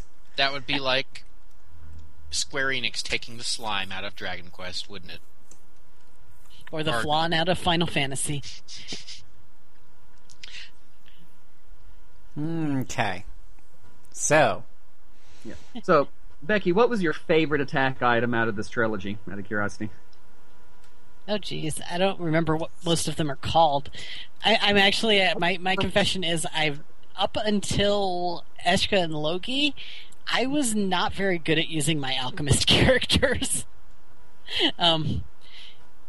Theoretically, your alchemist character can be like the most powerful person in your party because you make them all sorts of super powerful alchemy items, and then you blow things up with them. But I was never good at remembering to make lots of super powerful alchemy attack items. I was usually better at making tons and tons of stuff for various quests that I had instead. Which is why the essence of game subsystems to help make stuff for you in the background is always such an important part of the series, and it got really annoying to put that out of the series for a few games. Yes. Yes, and that was in this series for sure. I have to go find who does it in this game because I can't remember. Oh, I guess there's. Apparently they go back to Okay, they go back to Homs. Mm-hmm. So you don't have to bake lots of pies anymore. So that's nice. Wait, you don't have to, or you don't get to? Oh, you can still make pies. Okay. It's got Rorona in it there, and in fact, many of the things. Rorona's actually funny in this game because she retains her great alchemical knowledge, and she's a master alchemist at this point. But it's sort of locked away in her head because she's a little girl. So you have to sort of talk Rorona into trying to get her to draw crayon drawings of things. And then when you interpret the crayon drawings, it turns out, you're making this crazy, miraculous alchemy item. So she's a little girl savant. Yeah, well, except that, she's actually supposed to be a 30-year-old woman. And I can't remember where I was going with that. But anyway. But yeah, I was never good at using my alchemy characters. So, I know there's some crazy high-level bombs I probably never even made. But Puny Bomb was always a fun one because it's always got a very silly animation associated with it. You have a giant blue slime falling out of the air and crushing your enemies. Is that in Maru, or was that in one of the other games? I can't remember. Yeah. And then there's also no, I wasn't even thinking of the. Okay, I was actually thinking of the. I can't remember what they're called. The spiky fruit things. You make a bomb out of those, and that one looks very silly. Uni in Japanese, I guess is what they. Yeah. Yeah, they're called unis in English too. Yeah, tree urchins. Yeah. I mean, they're like mutant chestnuts. Yeah, basically. Tree urchins. Yeah. Yeah, I really prefer that translation, but I never went with it. Go figure. That's usually one of the first bombs she learns how to make. Mm-hmm. That one's usually funny too. But yeah, most of the time I actually in Meru, like in previous games, I'd liked a lot of the cast and sort of swap them in and out. In Meru, I mostly preferred Sturkenberg and Esti. Meru's original cast was not as exciting as some of the previous ones were, so I used them mostly the two returning characters and Meru, and that was pretty much what I did. I know some people just used Meru and Totori and just blasted everything to bits with alchemy bits, but since I wasn't good at that, I used Sturkenberg and Esti, who gets to be a fighter in this game, and it has awesome ninja knives, and that made me happy. So that's what I did. So, would you say Esti is taking out her frustration from having to deal with years and years of not quite competent adventurers? Probably. Yes. And apparently she's a little worried about the fact that she's probably about 30 and isn't married yet. But well, yeah, in certain circles that is pretty old. Mm-hmm. Yep. I wasn't too fond of that particular storyline, but I did like the part where she kicks ass. And yes, in this game, Sturkenberg, the Sturkenberg and Rorona stuff is obviously not a big deal in this game, considering she's 8. So instead, Sturkenberg is fixated on creating his own order of noble knights, and spends the entire game attempting to create an order of noble knights out of people that are not particularly interested in being noble knights. And he also has an arch enemy, Rufus, the sort of stuck-up butler in the castle, and they are naturally arch enemies because they're really quite similar. And they finally find common ground in that they both love pigeons, and it's been a thing throughout the whole game. Sturkenberg uses messenger pigeons all the time, but then as soon as they find out that they both love pigeons, it's discovered that Sturkenberg loves white pigeons and Rufus loves black pigeons, and then they fight again. So yeah, we just need to get both of those guys a copy of Hatchel Boyfriend or something. Yeah, probably. And then they can argue over which pigeon boyfriend is the best. Yeah. Don't make me go on about Pete and repeat. Okay, don't do that. Okay. Okay, obviously that was a joke only my grandfather knew. For good reason. Yep. Never mind. Otherwise I'd have to explain it. We don't want to do that. So, Sturkenberg and his quest to make noble knights. Who else is there?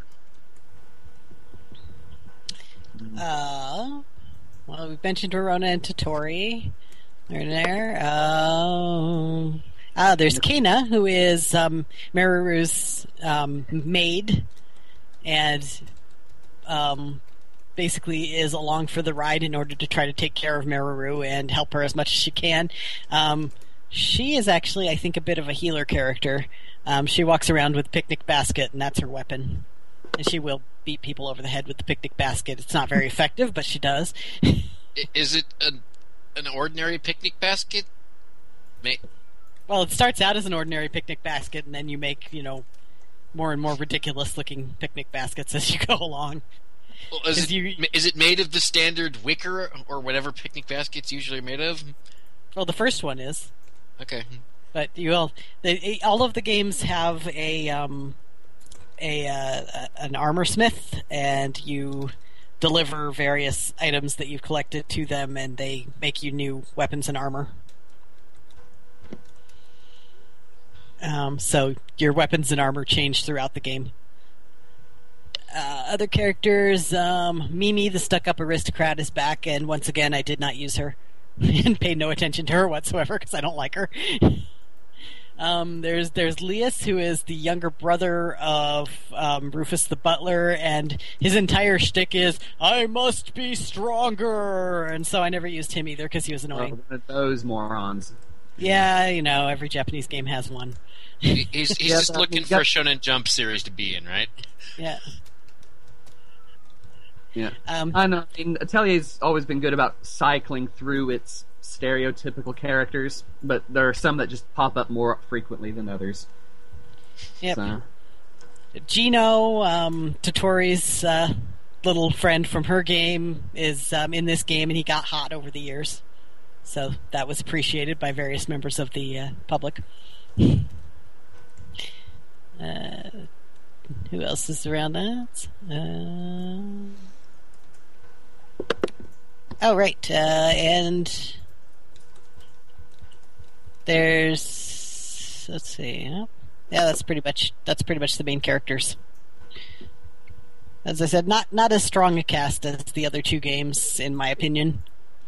Which is why I mostly use returning characters that I previously had liked.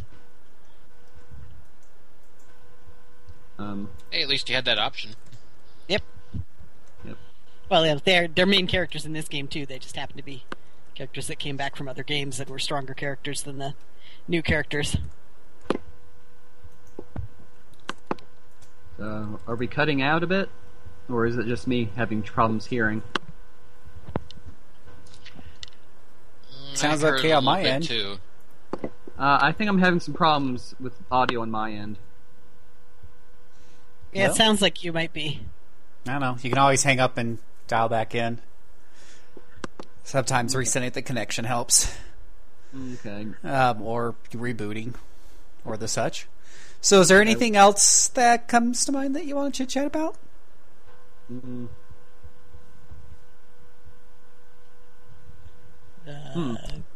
Well, I've talked a lot, so...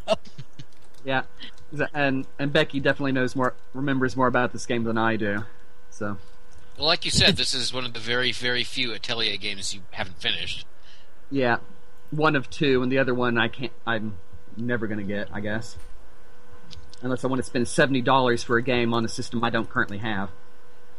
Is that the Wonder Swan one? Yep.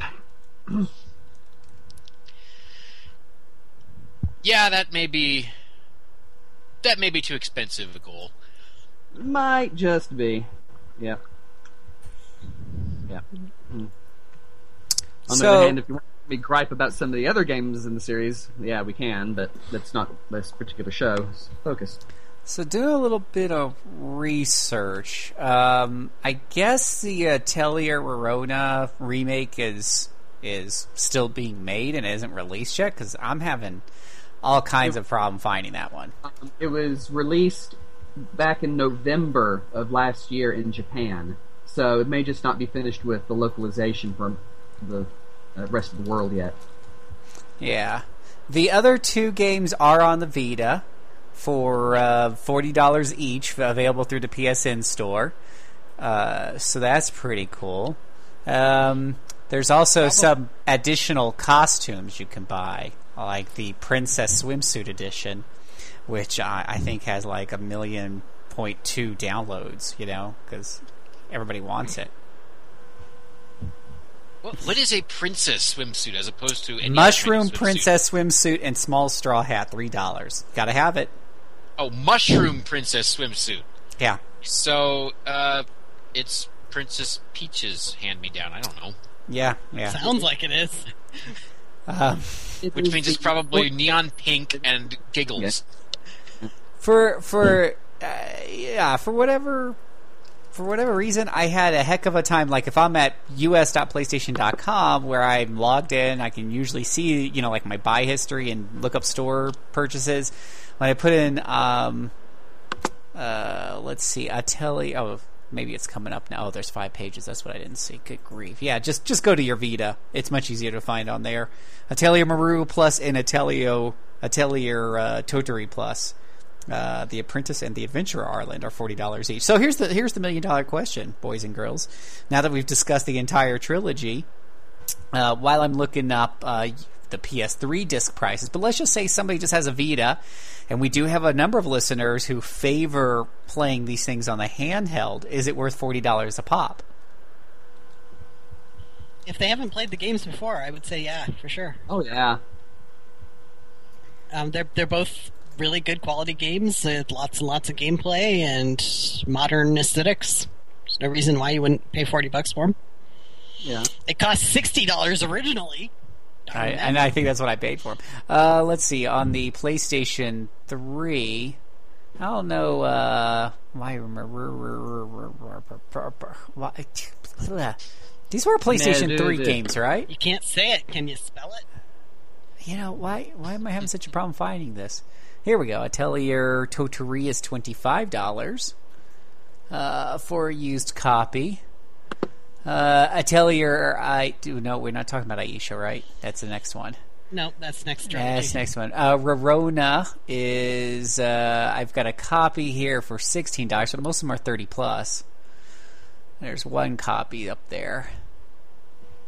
So, kind of just, they are, it looks like they're a little bit of a limited supply, so your mileage is going to vary on used games on this one. If you can get the right deal at the right time, you can probably get them for around 20. Otherwise, you're looking at 30 used on the PlayStation 3.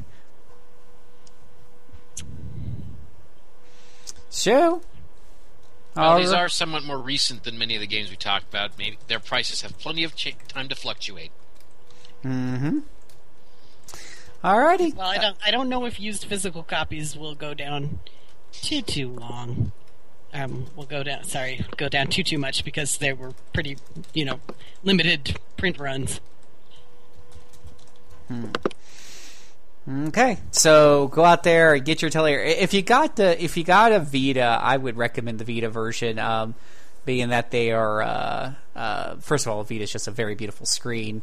They're slightly slower burning games, it sounds like, right?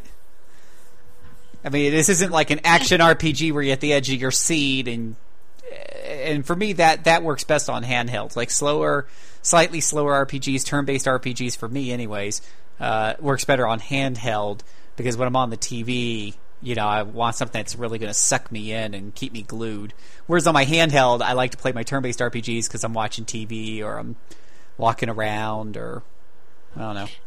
These are more sort of one more turn kind of games, where it's like, I could stop playing, but I've got, you've always got a goal right in front of you. they're sort of and because item creation is such a big part of the games, it's not necessarily a good game to play while you're watching TV because you kind of have to keep track of what you're doing. But is it like turn? It's not. Is it turn based or is it like the clock is always going? Because you mentioned the clock mechanic and the daytime mechanic before. No. Or is it like? Yeah, no, that's it's all turn based. Time passes every time you perform an action. Yeah. So if you're gonna synthesize something in alchemy, it takes X amount of time. And it tells you walking from one place to another takes X amount of time. Gathering items takes X amount of time. Yeah. That sort of thing. All right. Well, either way, you got two different ways to play this, so it sounds like it's worth it either way. You can get the PlayStation 3 versions for definitely less than what I paid for them retail because I got them when they come out worrying about supply issues. Or get them on your Vita for about $40. Either way, it sounds like you'd be happy with your purchase. We're going to take a brief break here, and we'll be right back.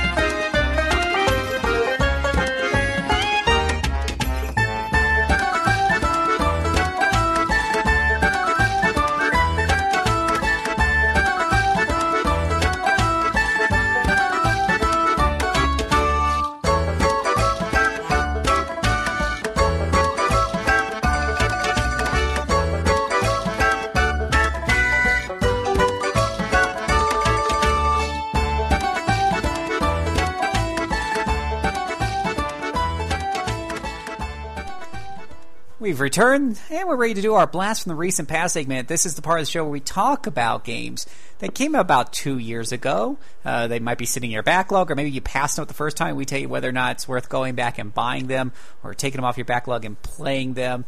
And the two we have today are actually some doozies. First up, real quick, Xenoblade Chronicles, developed by Monolith Soft, published by Nintendo.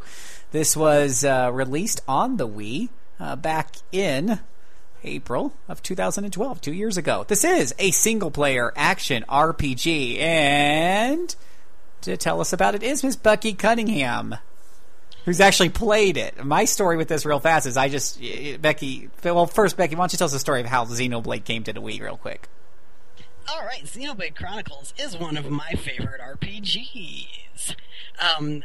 It is the story of a young guy named Shulk who lives in a really unique planet. Everybody lives on this giant titan that once roamed the earth and is now dormant. And so, like, their whole world is the various body parts of this titan.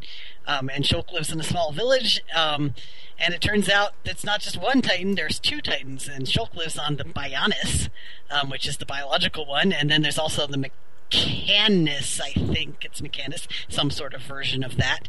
And the two were locked in conflict, and that's why they're dormant.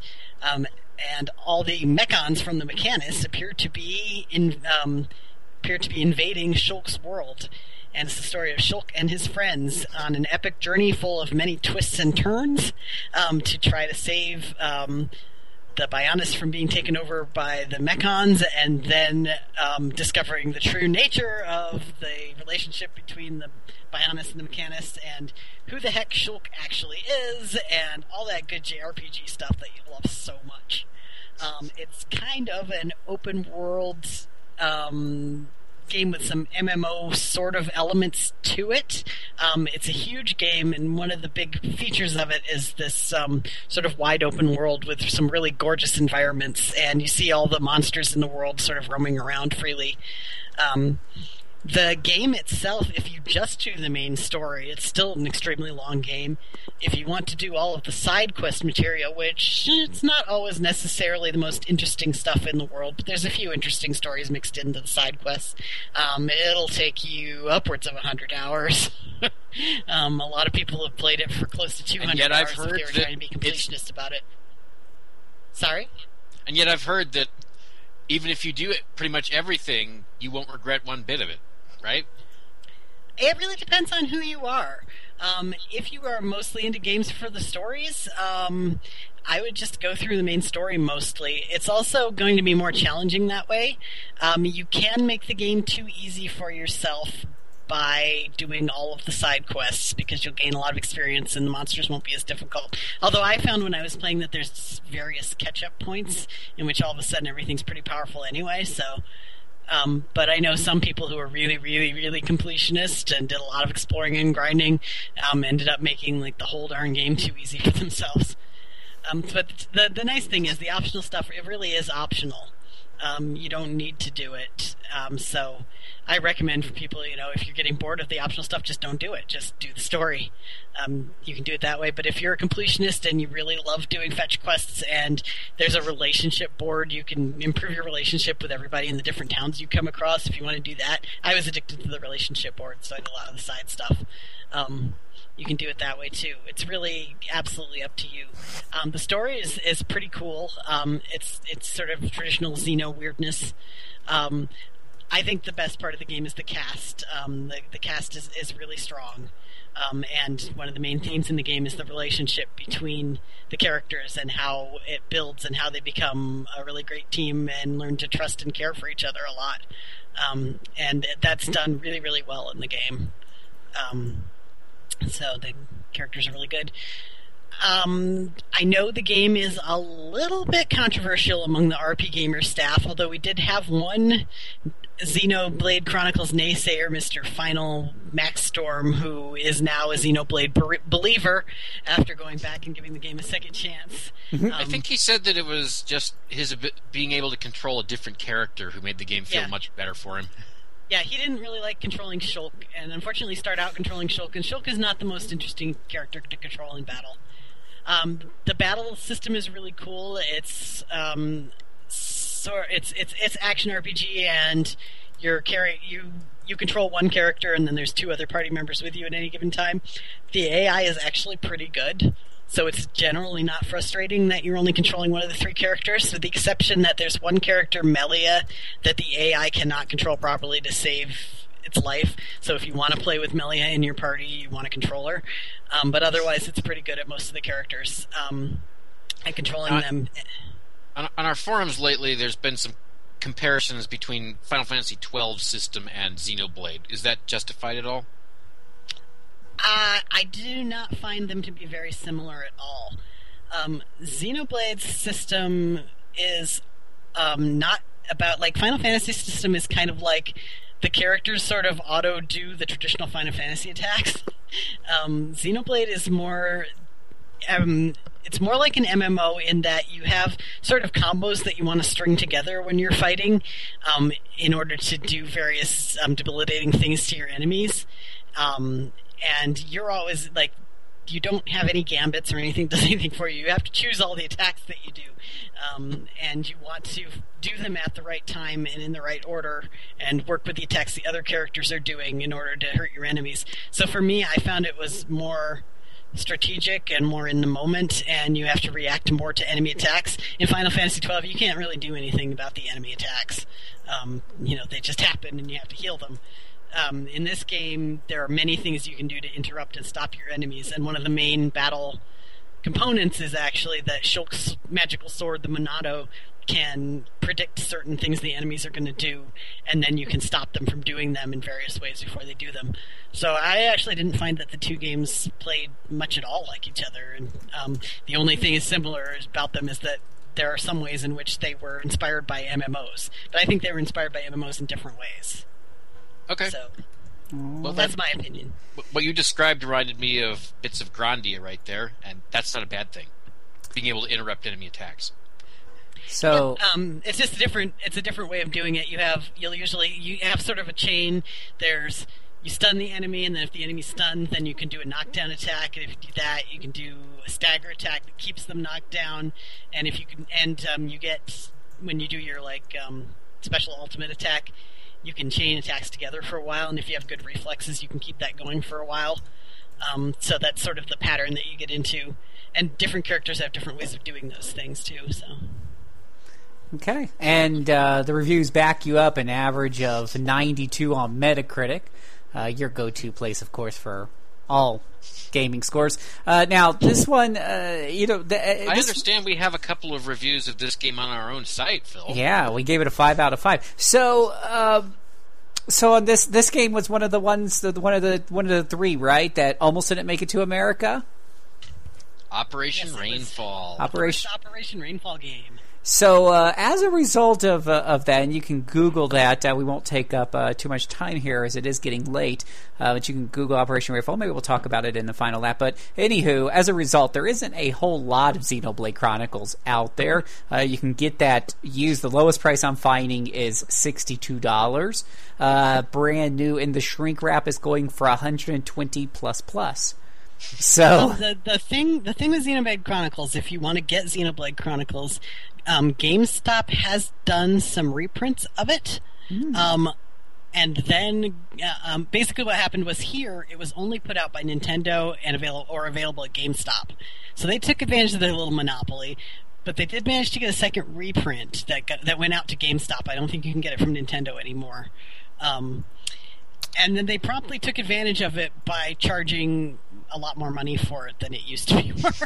Let's see. If you want to try to find it, I would suggest trying to find it at a GameStop somewhere and not trying to buy it from the scalpers online. Yeah, they are showing Xenoblade Chronicles GameStop exclusive is $50. But you can't get it online. You'll have to actually check to see if you have stock in your area. According to their website, there's a number of stores within about 5 miles of my house that do have it in stock. So you can probably find it for $50 if you're in a decent an area that has a decent number of GameStops around. I'm sure one of them has it. And if you're in Canada, I'm sorry. Yeah, I'm sorry. Yeah, it's just like. I know our own Scott Wakamatura, as Phil likes to call him,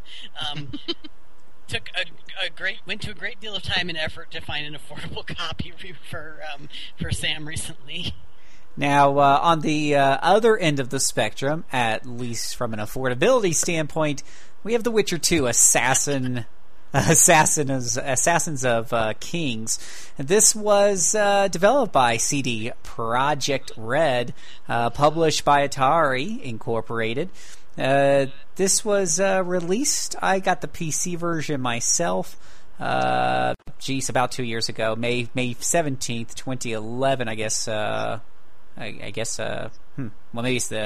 maybe it came up on the blast from the recent past because it's 2 years ago. 2 years ago on the Xbox. Anywho, so this is more of an action-y RPG, isn't it, Becky? Slightly, at least how the combat handles? Yeah, I guess. I don't pay much attention to the combat in the Witcher series. Yeah, no. Put the games on easy to enjoy the story. Yeah. So tell us a little bit real fast about the Witcher 2 and what makes it so awesome. Well, Geralt is a witcher, a mutant who hunts monsters in a world. It's a low RPG, dark RPG, modern, or whatchamacallit, mature RPG world in which basically everybody is a rat bastard. The main sort of theme behind the Witcher series is that Geralt is a monster hunter, but man is the real monster. And in this game, he ends up getting sort of... Wait, this was made in Poland, right? Yes. Could there be any subtext here? I have no idea what you're talking about, sir. Perhaps it's best. It's an RPG backtrack, not the politics and history backtrack. Keep going. I'm being facetious. Anyway, yeah, the Witcher series is actually based on a series of very famous Polish fantasy novels, a couple of which have been translated into English, and I recommend them. They're pretty cool. But anyway, so Geralt sort of gets himself dragged kicking and streaming into the middle of a political, social situation in which there is another Witcher who is running around assassinating kings. And naturally, the kings are not real pleased with this. And What's interesting about this game, I've always thought the main appeal of the Witcher series is the choices and consequences stuff. You make a lot of choices in the game, and you may not know what the consequence of the choice is going to be until a fair bit later. There's not really a morality system like there are in the BioWare games. There's just Geralt has to make the best decision he can make at the time. And so it's up to you as a player to decide, okay, one of the biggest choices in the game is whether you want to side sort of with the humans or with the elves. There's a lot of, as in many low fantasy games, there's a lot of anti-elf racism going on. And, of course, this being a world in which everybody's a rat bastard, sometimes the elves deserve it. But so it's not really a choice of good versus evil. It's sort of a choice of who do you want to go with. And in this game, there's 3 acts, and the middle act is actually completely, entirely different depending on whether you side with the humans or the elves, which I don't think any other RPG has ever done a game with that much diversion in the plot line before. So that's kind of cool. And it's it's a really good game, and I think it's a little more true to the spirit of the books than the first game was. The first game had sort of a juvenile sort of sex card collecting game that wasn't really like quite the way that Geralt was portrayed in the books. This is more like the emphasis on sex is toned down, even though there's lots of sexy bits. But it's a little bit more natural and a little bit more actual mature take on it, and also a more mature take on a lot of the characters. It also has sort of more powerful female characters in it, but it also doesn't put them on a pedestal because quite a few of them are rat bastards too, which I think is kind of sort of the way you would want to do it in low fantasy. Well, that's good to hear because, yeah, you're right. In the first Witcher, I like, and I've talked about it before, but I like the fact that it was kind of low fantasy and the characters and the races and everything felt so down to earth, felt so relatable. But you're right, the ladies in that game, for the most part, yeah, they're just like token things to collect cards on and whatnot. So it's nice to hear that they're a little bit more realistic. Yeah, for a low fantasy setting. Not every woman in the game immediately wants to fall at the Witcher's feet and have a good time in the bedroom. Only most of them? Well, it depends. There's actually, you can get through the game pretty easily without having too many sexual. Okay. Fair enough. Did we lose Becky there? Oh, she wasn't kidding when she said she turned to a pumpkin at midnight. Well, okay. Can you hear me? Oh, there she is. Okay. She came back. I think I accidentally pulled a cable loose. She was so excited about The Witcher 2 that the cable just came flying loose. I was talking about sexy times, and I got too excited. There you go. You're ready to throw yourself at Geralt's feet. He's just a fictional character, Becky. He's just fictional. He's not really my type. But he's apparently the type of many ladies around the land. But yeah, no, the series is slowly transforming more into something that explores his more lasting relationships with particular women, rather than going out and having sex with everybody. But I mean, you can still be a man-ho if you really want to be, but you don't. It's less in your face in this game. But anyway. Yeah, it's just a really good game to play through. The combat system is better now than it was at launch. That's one of the things I can say for it. They've released a few patches that have. They've had to do an enhanced edition of the second one as well. Yes, but it didn't need as much enhancing as the first game did. Okay, yeah, the first one really needed some enhancing. Yeah, the first one. Well, the translation needed some enhancing. In this game, the translation needed no enhancing. Was quite good from the beginning, so that was good. And it's gorgeous. They've got some sort of crazy graphical technical wizards over there at CD Projekt that not only made a gorgeous PC version, but made an Xbox 360 and PS3 version that looks almost as good as the PC version. I have no idea how they did that, but it's pretty impressive. They've done some crazy technical wizardry there. Well, this one's a bit more affordable, at least if you're grabbing the PC I'm sure any version's probably not too expensive, but the PC version is the one I prefer. You can get that from GOG for $20, or wait for a sale and probably get it for half that price, if not less. The really cool thing about the GOG version, of course, is that it's DRM free, and it has lots of additional content. So you'll want to check that all out at GOG.com. I believe it's also available on Steam, as well as the Xbox, and I believe the PlayStation. Did the PlayStation ever get that? Yeah, I think it was on PlayStation. I think it came out. I wanted to confirm that it is available on Steam because I have seen it on there, but when I went to the store just now, Steam gave me an oops, sorry, an error was encountered while processing your request. Let's see. No, it didn't come out on the PlayStation, just the Xbox 360, it looks like. Okay. Yeah, and it's not unusual for things to disappear off of Steam. I've seen that happen before, and I've said one thing else. Let me start over. One thing I've said before, and I'll say it again. If you see something on a Steam sale that you think you're going to like, you might want to grab it, because we've seen things disappear from Steam. There's a number of games that are in my Steam catalog, and sometimes I'll want to go to the game page to see comments or whatever, or the system requirements, and there's no more game page because it's no longer for sale. So, of course, we talked about how that happened earlier with Fallout. To Fallout, yes. Yeah, that's happened with Fallout, and Fallout got a lot of... that happened with Fallout because the Fallout license is a cluster frick. Yeah, exactly. But it's happened to some other games as well for whatever reason. So, no, I see them. I see both Witchers on Steam now. Well, you found them. Yeah. The Witchers have come back. They would go off Steam because CD Projekt has a pretty good relationship with Steam. But yeah, the main place to get The Witcher 2 would be on GOG.com, because GOG is owned by CD Projekt, which happens to be the people who also developed the Witcher series. So I would, unless you must access it from your Steam library, just get it on GOG. It's cheaper and DRM free. Alrighty. Well, thank you so much for hanging on a little bit extra to take us through those two excellent games, Miss Becky. And we'll take another break and come back to wrap this up with the final lap.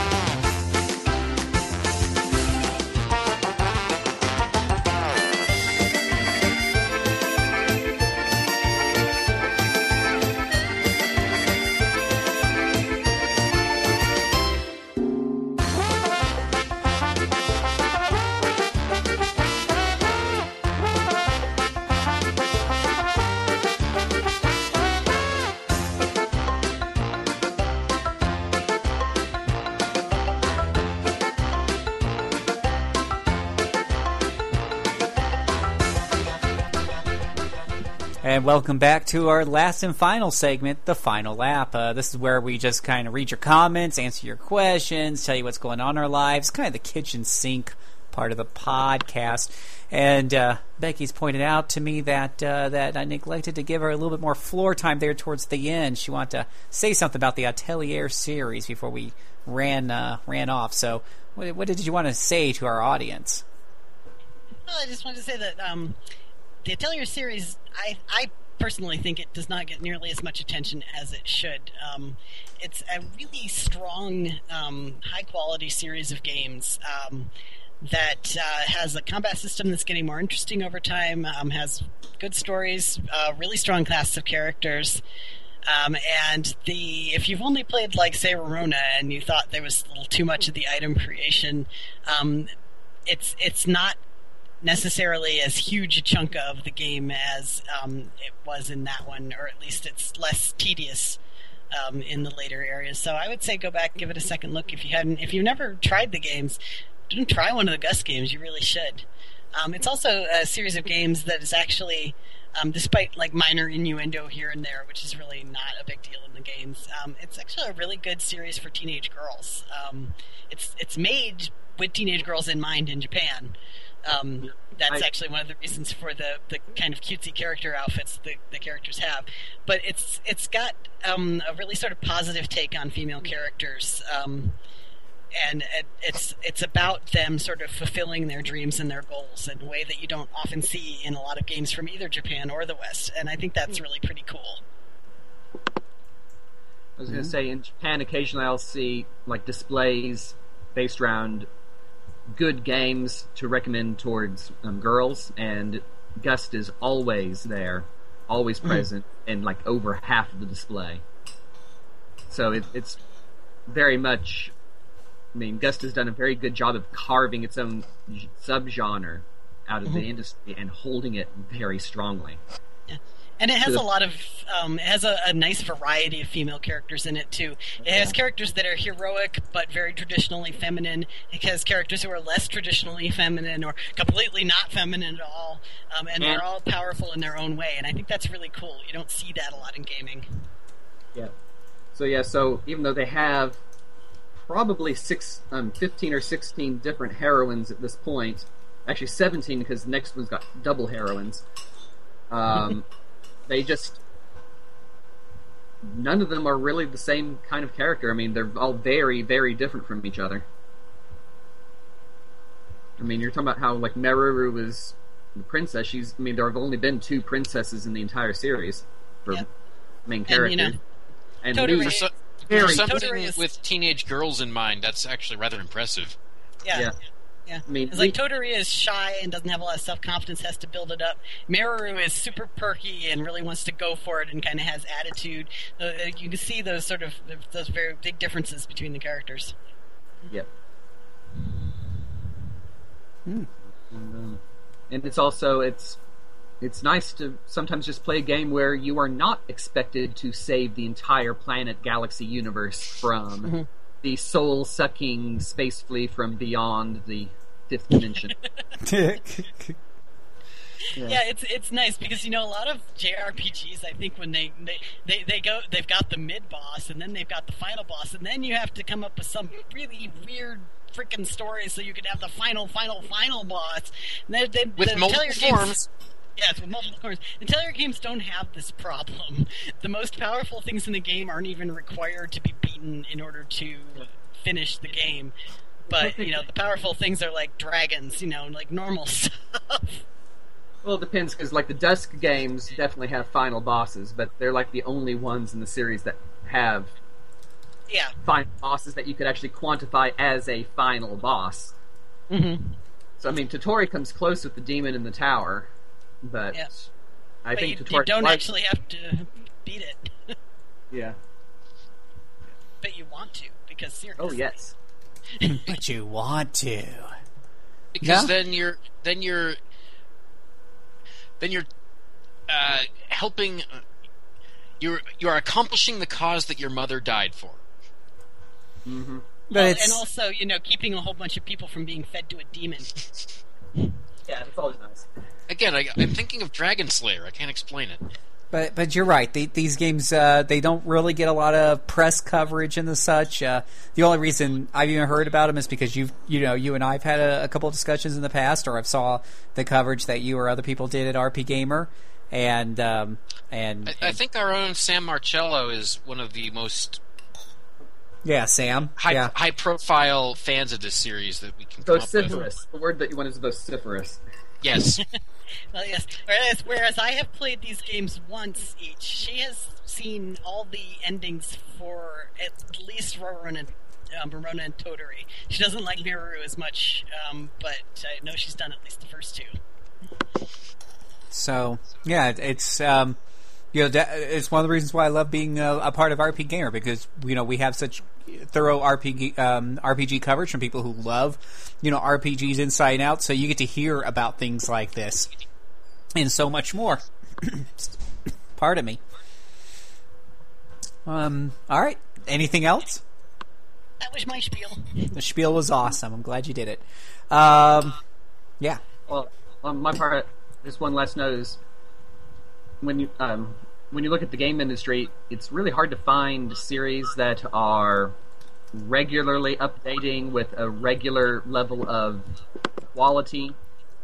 And then there's Gust and Atelier, and as I said, 16 iterations so far in about 16 years.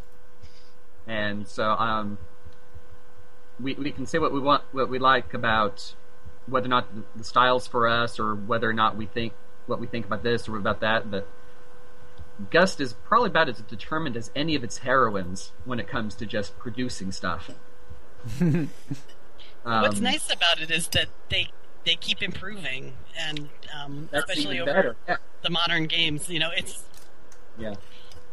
there's always changes made between the games and different ways to do things, and even if it goes back to some older systems, they always find ways to improve on stuff.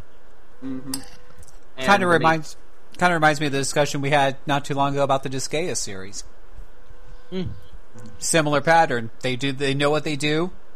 They're focused on that segment of the population that enjoys that type of games that they make, and they've taken that formula and just gleaned it to keep refining it. Keep refining it. Thank you. And I've often said, as I wish, Final Fantasy had done that. They did that kind of with the action-based system, but then they started hopping to other systems, and some of them was like, oh, this is good, but it needs to be refined, and then they'd hop to another system and reinvent the wheel. But here, with these series, you're seeing, they take that same system and they just keep refining it, so sounds super awesome. Okay. Well, let's see here. Let's read some comments. You can leave your comments for us at board.rpgamer.com. Ask your questions, share your thoughts about these and other games right there on the forums. There's some other ways to share it. We'll talk about that a little bit later. But looking at our forum threads, let's see here. It looks like Goaty Guy. Goaty Guy, is that how we say it, Mike? Yeah, I think it's supposed to be Goatee Guy, but he just misspelled it, and whatever. The discussion we had about how to properly pronounce it with that spelling made it more memorable. So he says a note about the discussion at the end of the prior episode where we had a chit-chat about increasing and decreasing the encounter rate. He says, I know you were giving DQ8, Dragon Quest 8 and Shin Megami Tensei as example off the top of your heads. But I'd like to make a callback to Legaia episode, where at least in the first game of the series, they also have items that you can use and equip that provide the same function. The function that in question being the ability to increase or decrease the encounter rate. I felt that we were talking about how in Bravely Default there's a slider, which is receiving a ton of praise. Like, oh wow, we got this thing that, we got to have random encounters, at least we got a slider where we can kind of control those, and I've been finding myself using that, but more from it just feels very meta, kind of, in a way kind of pulls me a little bit out of the experience. I'm going in and turning off random encounters, low magic points, let me shut those things down, whereas in the Dragon Quest games I mentioned that they had... that option. What's that? I'm still so jealous of you guys for getting that option. It's just... Right, because it was not in the original Japanese version of the game. No, it was not! So there's a reason why all of my characters in that game nearly maxed out the magic swordsman job very early. Because that was the only way I could reliably hit elemental damage weak points without wasting my entire MP store by... Yeah, the bloody game is so chintzy with the magic points and the magic point recovery items. 1,000 gold for one ether. Yeah, and it only gives you like 40 magic points or something like that. Yeah. Yeah, I didn't use mana class as much except for the healer. But Baker, even with the slider, I find myself doing the same thing. I'm relying a lot on the elemental flaming swordsman of death or whatever to do my elemental damage. Yeah. Anywho, or using the magic absorption sword attack to heal up. Yeah. Ooh. I'll be spiffy when I get to it. As long as we're talking about mechanics that should be used more often, where's that thing from Earthbound that lets you automatically win over weak enemies? Nobody else has ever used that. Why? Well, actually, that one Famicom Disk System game I'm playing right now, once your level is high enough, you can actually step on enemies to kill them. Yeah, and you know what other series does that?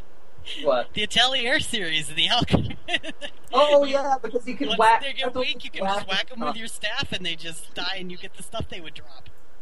That only happens if you whack them in time, though. I mean, Earthbound actually lets you walk straight over the monsters.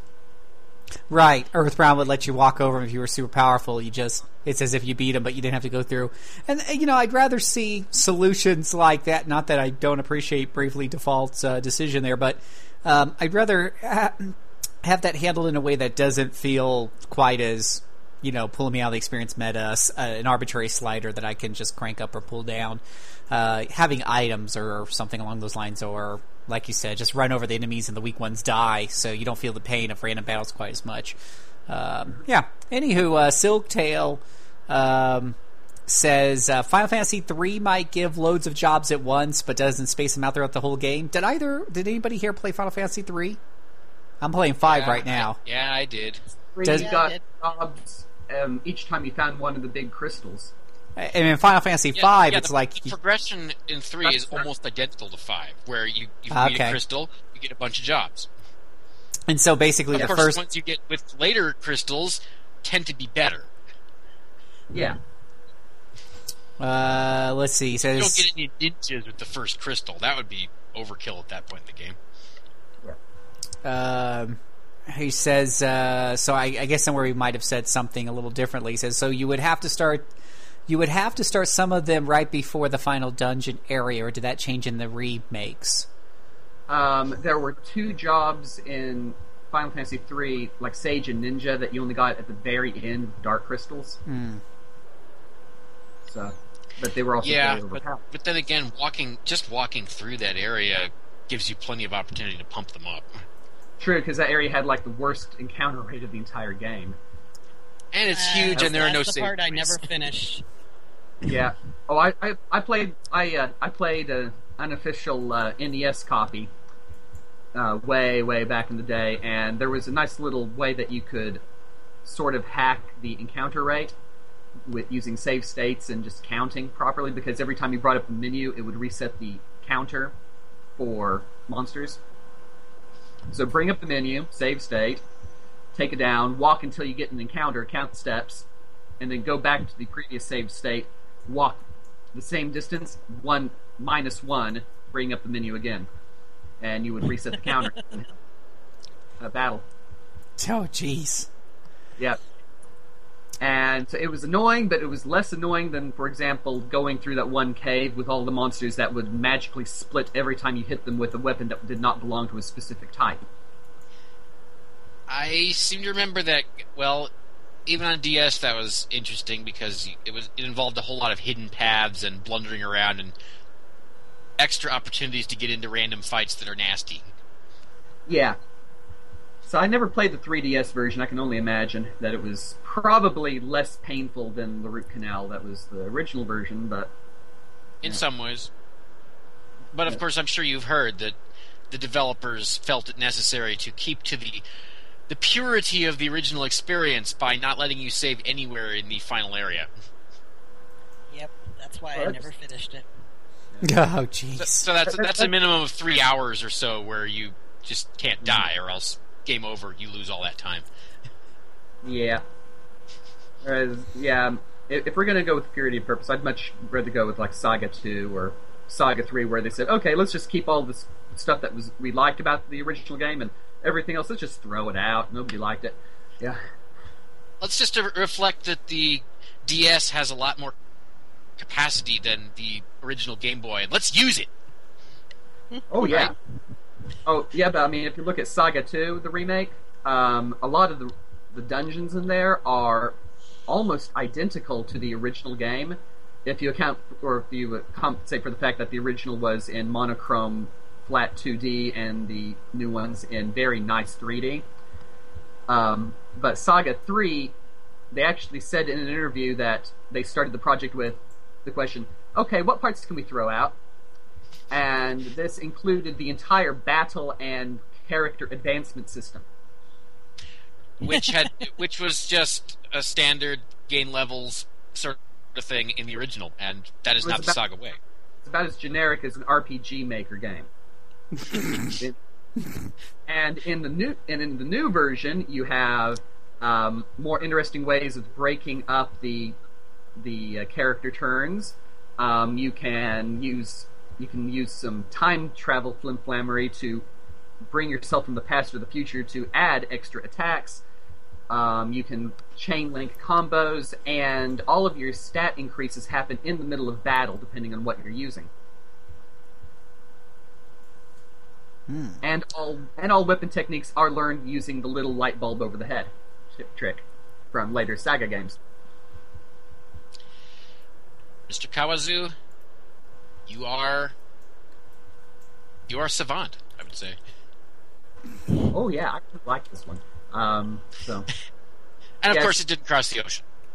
Of course, so if I ever have to make a top 10 games that we should have gotten from Japan DS version, Saga 2 and 3 are going to share the number 1 spot. I think Mr. Apps will applaud your list. Oh, I know he would, because I know he actually has copies of these. Okay. So, let's take a look here. He also says, the vampire job is cool. Yeah. He'd argue it's one of the best jobs of physical damage mage who can buff, debuff stats, and use to drain loads of free magic points, too. Which right there might make it worth it. Yeah. Yeah.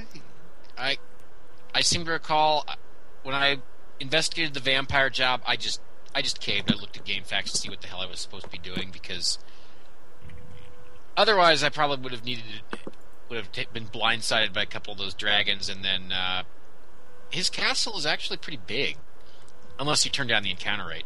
Anyway, yeah, vampire job. It is kind of a blue mage type job, so be prepared for that.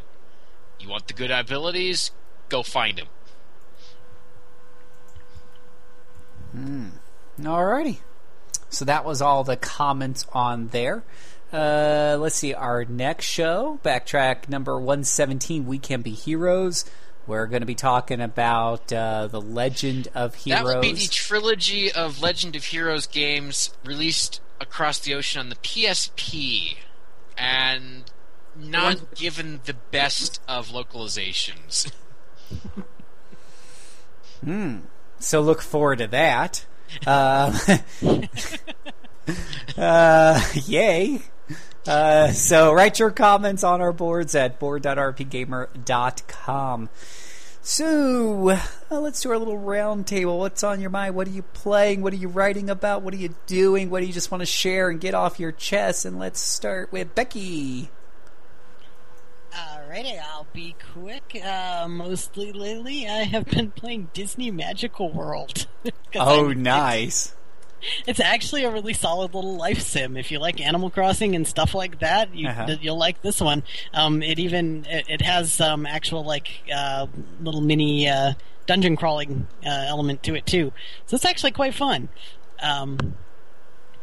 Other than that, I just finished reviewing Demon Gaze, which, if you have a lot of patience and tolerance for +5 unnecessary, ridiculous levels of cheesecake, it's a relatively solid dungeon crawler, but it's also fairly skippable. And I'm very much looking forward to Child of Light, which is coming out very soon. And I have a new kitten. His name is Giles. He's adorable. He's not really a kitten. He's more like a teenager cat, but yeah. Did you play Class of Heroes, or the second one? The first or second? I attempted to play the first Class of Heroes and found it utterly inaccessible and uninteresting. So, would you say that, and I've already forgotten the name of the game you just mentioned. What was it Demon called? Gaze. Demon Gaze. Would you say that is more accessible or interesting than Class of Heroes, if someone's thinking about Dungeon Crawler on their Vita? It's definitely more accessible, and yeah, it has a pretty good help system. It doesn't teach you how to do everything you need to do, but it's got a good help system, so you can figure it out if you're paying attention. Unfortunately, it has some pacing issues. There's a lot of times when you'll hit a brick wall and have to grind, and the grinding takes a long time. It takes a really long time to level up. So it does have some issues, but my spouse is enjoying it more than I did. So it just depends on your patience level, and again, your willingness to put up with +5 ridiculous levels of stupid juvenile cheesecake. It's all about the cheesecake. It's really juvenile. As I said, I like The Witcher and having sexy times there, but I do not like giggle characters that look like they're 12 wearing lingerie for no reason. Ugh.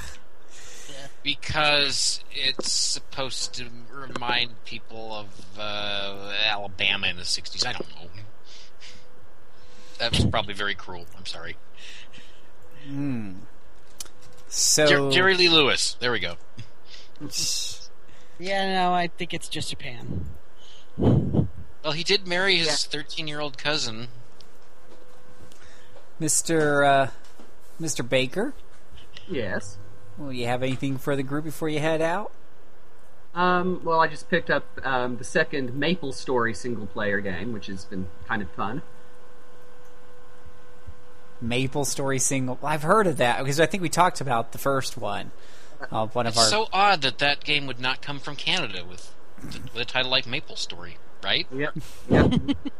You'd wonder, yeah. Oh, that made me hurt, Minky. Really, really, buddy. If it came from Canada, it would be about the infamous maple syrup heist of 2013. There was one. Ow. That's right. That sounds right up there with the great sorghum molasses flood of Boston in the early 20th century. Yeah. So, but yeah, it's pretty fun so far. I mean, it's cute. I think that kind of goes without saying with this series. So I'm still trying to figure it out. It doesn't seem to have the really interesting story structure that the first game had. Pity. Because the first game had a 4-part intersecting plot line. Mm-hmm. Yeah. So, and this one has Kung Fu Pandas. Kung Fu Pandas. Well, Yes. you can hardly go wrong with that. Wild thought they were awesome. Yep. So, and yeah, I played what they were calling the demo back at Tokyo Game Show in September, except that at the demo I actually managed to get almost 2/3 of the way through the game's second chapter before I looked at my watch and realized, hey, I have to go to that big Nippon Ichi meeting in 20 minutes. Okay, gotta run. So, yeah.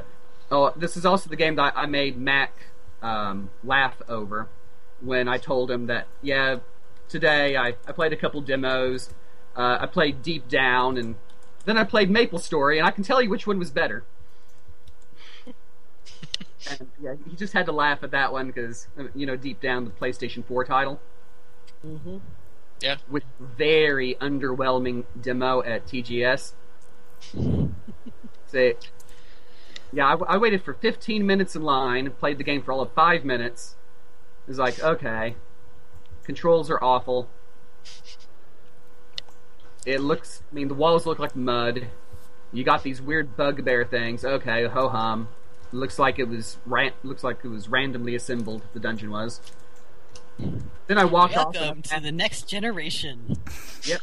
And then I walked off in like one corner of Sega's loan it out to other companies pavilion. I found Maple Story with no lines, and since there was literally no lines for the entire time I was there, they didn't mind that I stood there for 35 minutes playing this game. Nice. Jeez. So it's like, yeah, this is definitely not a demo I'm playing right here. This is probably the finished or almost finished Japanese version. So I was kind of annoyed that it took them another 6 months to get it published in this country. Yeah. I'm sure there's a reason that we'll never hear about because it's buried in the corporate halls of somewhere. I think they just tried to time it to make it 1 year after the South Korean release. Yeah. Could be. Yeah. Yeah. Anyway, it's cute. It's fun. I'm currently. It's better than Deep Down. Much better. What a selling point that is. It's like literally the only thing I know about Deep Down is you can't play a female character. PlayStation 4 development right now. So. Yeah. So yeah, it was one of the two. Well, these things happen with launch RPGs. Questions I had of a game at all of TGS last year. So. That's unfortunate. I'm sorry, man. Yeah. After spending all that time just to get there. Yeah. But the two games I really did like from TGS are both turning out to be really fun. So. Speaking of which, I get to play the other one next week. So. I'm looking forward to that too. Cool. Much luck. Yeah. Crypt of the Necrodancer is having its alpha release next week. So, for everybody who pre-ordered in time. Cool. Well, that's not me, so I'm left out. Oh, well. Yeah. But have you heard of that one? I edited your impression of it. Yeah, I was asking the other guys, but yeah. It's not ringing a bell yet. This is the Beat Rhythm roguelike. Oh, I remember that one now. Yeah. It was really fun. That one was very fun to play at TGS, and that was just the pre-alpha version with 4 levels. You have to keep an eye open. I'll keep an eye on what other people have to say. My reactions to roguelikes in the past have not been pleasant. Well, what do you normally have? What problems do you normally have with them? Oh, let's see. There's just something about... I don't know, maybe if I went back to one now and tried it now that I have a better grasp on exactly how things work in a roguelike, I might handle it better, but something about being beaten into a pulp just caused me to fly into an uncontrollable rage. And that was when I was playing Waka Waka Puyo Puyo Dungeon, which... I know, that's startling that I would have it from that series of all things, but it did. It really did not make me happy at all. Yeah, well, so far, I mean, just from everything I've seen and personally played, Necrodancer was... I mean, part of the point is that a lot of the more traditional, quote-unquote, roguelikes out there are just plain mean. And so this one is supposed to be balanced to be challenging, and that there's also different methods of getting permanent boosts. At least there were in the first build I played, and I think I'm assuming it's still true. Just where you pick up like diamonds over the course of play by beating mini bosses or just finding them in chests. And the diamonds are the only thing that actually carries over whenever you die and get sent back to the central hub. And you can use the diamonds to buy permanent health upgrades or upgrades to what the shopkeepers in the dungeons will sell to you. So it is possible to have a regular meta progression in the game. Well, that might help. That and I said the entire thing is set to music. The track, whatever track is set for that one particular stage of the level, is also effectively the time limit for that level. So you have to make it to the exit before the music ends, except for boss battles, which are on infinite repeat loop. And supposedly you're also going to be able to plug in your own MP3s if you want. I'll have to see how that turns out. Yeah, I might not use that if the in-game music is worth hearing. Oh, it's very good. But like I talked to one of the developers, and he said that the first song or first bit of music that they used when testing out the beat rhythm portion of the engine was Thriller, which apparently worked quite well. So. Complete with Vincent Price narration? I'm not sure. I forgot to ask that. Okay. Oh. Anyway, it's 1 o'clock over here. I need to get going. Got a class in 2 hours and a bit of a ways to walk. So. Well, thank you, Mr. Baker. You are an Atelier aficionado. It was good to have you here. Yeah. May your day be good. One of these for the rest of the series sometime. So. I think that will happen, just not quite yet. Yeah. Yeah, looking at the list, it looks like I'm probably not going to be on Backtrack again for the next year, because I haven't played anything else on this list. Well, if that can always be rearranged if there's a strong request. And feel free if you play like a retro game and you just want to chat about it. If you want me to do a one-on-one with you to get it on the show, especially some of these games that we've covered like in previous backtracks, we're not like maybe on Backtrack 40 or 50. There's a number of games we don't plan on revisiting, again. but maybe you just played it and you want to get your opinion, on there. I'd be happy to do that with you, Mr. Baker. Or maybe just a miscellaneous backtrack sometime. Because there's a lot of little PlayStation games that are. I mean, like at the beginning of the month, I finished Guardians Crusade, which half the audience has never heard of, and it's just a cute little game. Yes, I seem to remember that you reviewed that partially because the only review on our site was from He Who Shall Not Be Named, and was, as his usual writing style would lend one to assume. It was a pretty awful review. It spent more time discussing why other games were better than this one because they took this similar aspect and did it better, in his opinion. And this went so far as to discussing the merits of the fairy companion character in Guardian Crusade versus Navi from Ocarina of Time. Ah, yes, that makes perfect sense. They have so much to do with each other. Yep. They're both fairies. They both do more talking than the protagonist. More talking than Link? Never happens. Anyway, you probably need to get going, so Yes, I do. Okay. Be well. Okay, talk to you later, guys. Bye. Bye-bye. Hey. Mr. Minky. Oh, dearie. Well, let's see here. I put up a review for Arc the Lad 2 a couple days ago. There was some very interesting insight, on the forums. Yes, apparently I have crushed people's dreams and slaughtered their sacred cows by not giving this an extremely high rating. In which case, I thought you were also an awful person for rating it too high. I was about to say, yeah. For rating it what? Rating it too high. Oh. Well, yes, I was that. Let's see. Clearly by liking the game but not loving it.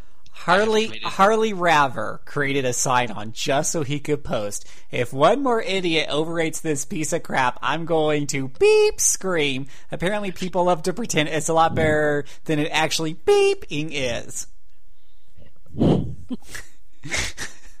I love stirring up people to that degree. He felt the need to create an account just to say that on our site. That was I feel awesome. so special now. Look at the discourse that I have helped to create in the gaming world. I like I forget who Jay Mustang is. Is that John Stringer? Yeah, that's Mr. Stringer. He says in response to Harley, he says, "Excellent and well thought out post. You really back up your claims." And Scott says, "But tell us how you really feel." Sometimes that is just the appropriate response. Nefario Call says, I enjoyed it. The one thing that's dogging my mind lately is how games released over 10 years ago look better than games released today. Nefario, I think I talked about Arc the Lad on the Backtrack way back ago because I was playing it while we were on our little anniversary vacation getaway. And I admire how animated and how well crafted the 2D sprites are. And I mentioned before that I generally don't like PlayStation 1 graphics because I felt like they jumped to 3D way too soon.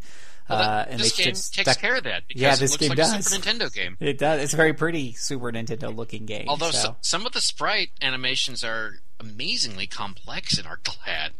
Yeah.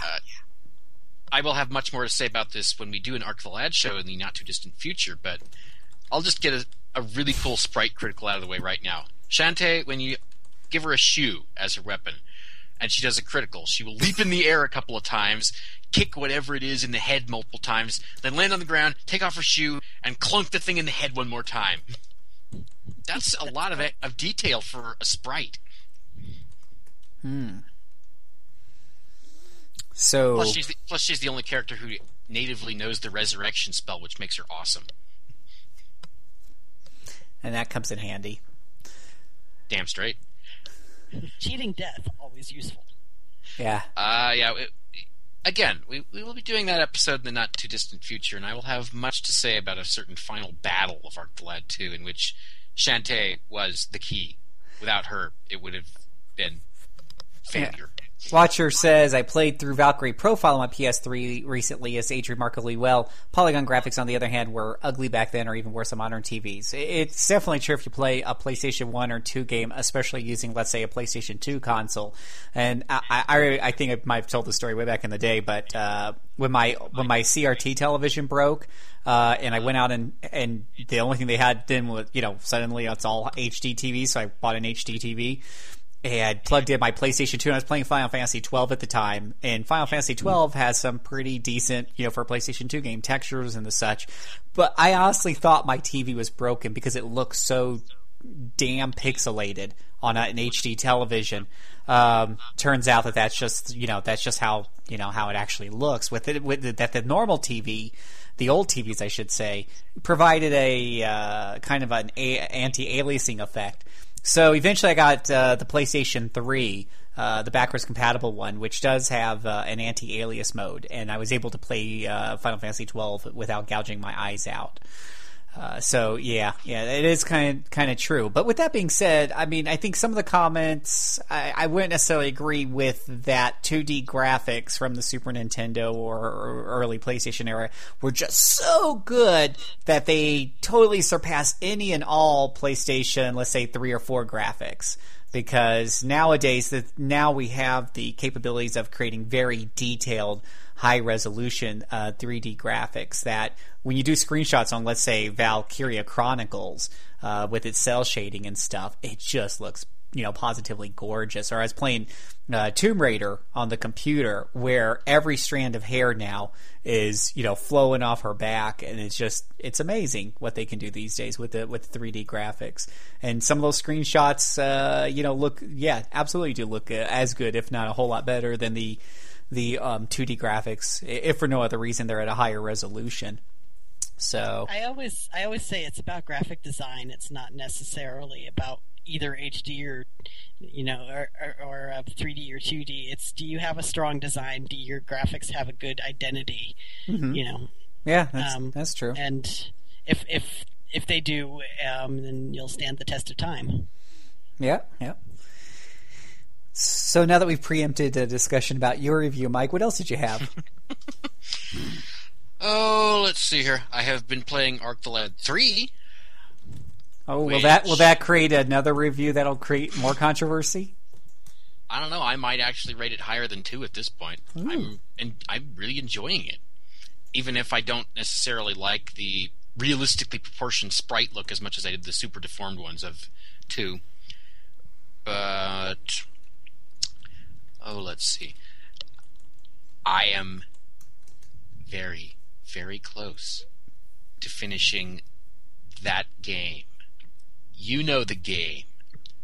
The one which has passed our discussion table many a time on this backtrack.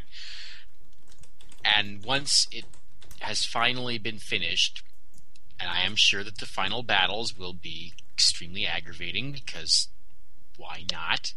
Everything else is... No. Then you can look forward to my vitriol being expressed in extremely graphic and detailed print form, which will be passed along the internets to all avenues I can make it do so via, because this must be known. Suffering. Is this that game that 3 or 4 other reviewers have attempted to review on RP Gamer and never finished it? Yes. Okay. I would even say that the PC version, at least for me, is worse than the console versions, because the console versions I don't think ever crashed. Oh God. Anything that has the unmitigated gall to work worse on PC, to crash whenever I try to go into a town. As you never need to do in RPGs, you never need to go into towns. No, I cannot forgive things like that. That is one of the most basic functions of quality assurance, and if you fail it so miserably, I'm going to call you out on it. Anyway, yes, that there is exactly one movie that I will mention now. Who's the black private dick that's a sex machine? All the chicks. I feel like I should know the Shaft. You're damn right. I feel like I should know the answer to that. Shaft. All I have to say about that is Richard Roundtree is awesome. When he's talking to his police informant guy holds up a black pen next to him. Hey, you're not that black. Richard Roundtree then holds up a white teacup next to him. Hey, you're not that white. Or his response when the police informant asks him, "Hey man, what have you got?" "I got laid." Oh jeez. He's right. He did. He's Richard Roundtree. He can do that. So, if you feel like watching Richard Roundtree be awesome, go watch Shaft. I know it's been remade with Sam Jackson, who's probably the best possible choice nowadays, but I haven't seen that. I saw the original. It's good. Your turn, Phil. Well, don't get to watch a lot of old movies, but I have been watching an old show with my wife lately, Columbo. Cool. Just the facts, man. I just got one question for you. Just one more question. It kind of came up because I like to read a lot of theology books, and one of them was talking about questioning things like the way Columbo does when you're talking to somebody who doesn't agree with your viewpoint, and so that was kind of interesting. It's been pretty cool, and the shows anyways. So it's always fun looking at. I mean, when they used rotary phones back then, and the cell phones they had in the cars were like big bricks and crap. That's awesome. I watched a brief sequence with a friend a couple months ago of a TV show, and at first I thought, this has to be in some really low-down, scuzzy neighborhood because all of these apartments have phones on the walls. And then they told me that some of it takes place in the 90s and some of it takes place currently. Nice. So, what else? My boss got me into a mobile game, which I'm not usually don't play too many of those, but this one is might have heard of it, Clash of Clans, where you basically build up not necessarily a town, but you have a base and you build defenses around it and walls around it.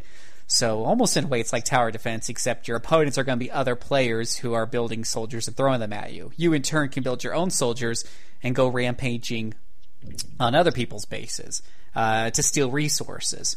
So that's kind of cute. Unfortunately, like all of these mobile games, there's micro purchases, and if you don't want to pay, then you just got to be extremely patient because building buildings, especially later on, takes days or even more than a week, apparently. So, yeah, it's kind of like a real-time strategy game, but it's really slow.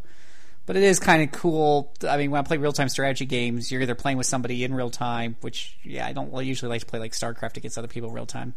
I think, that went badly a while back. Called us. Yeah,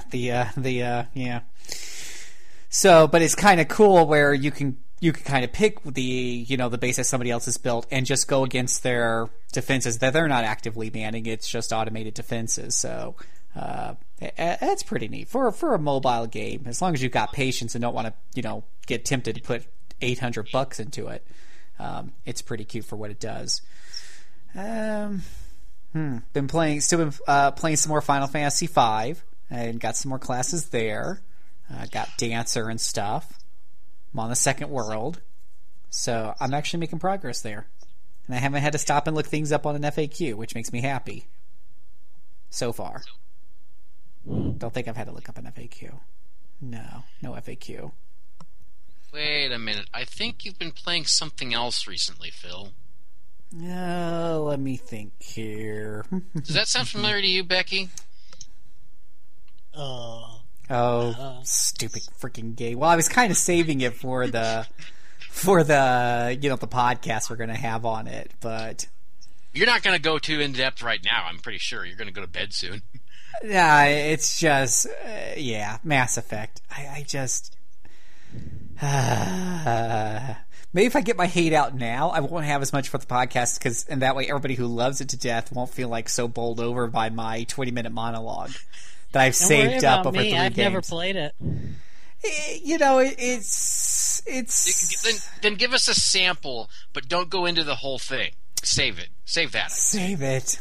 Otherwise, you might be so full of vitriol that you keep poor Becky up. We don't want to do that. I don't know.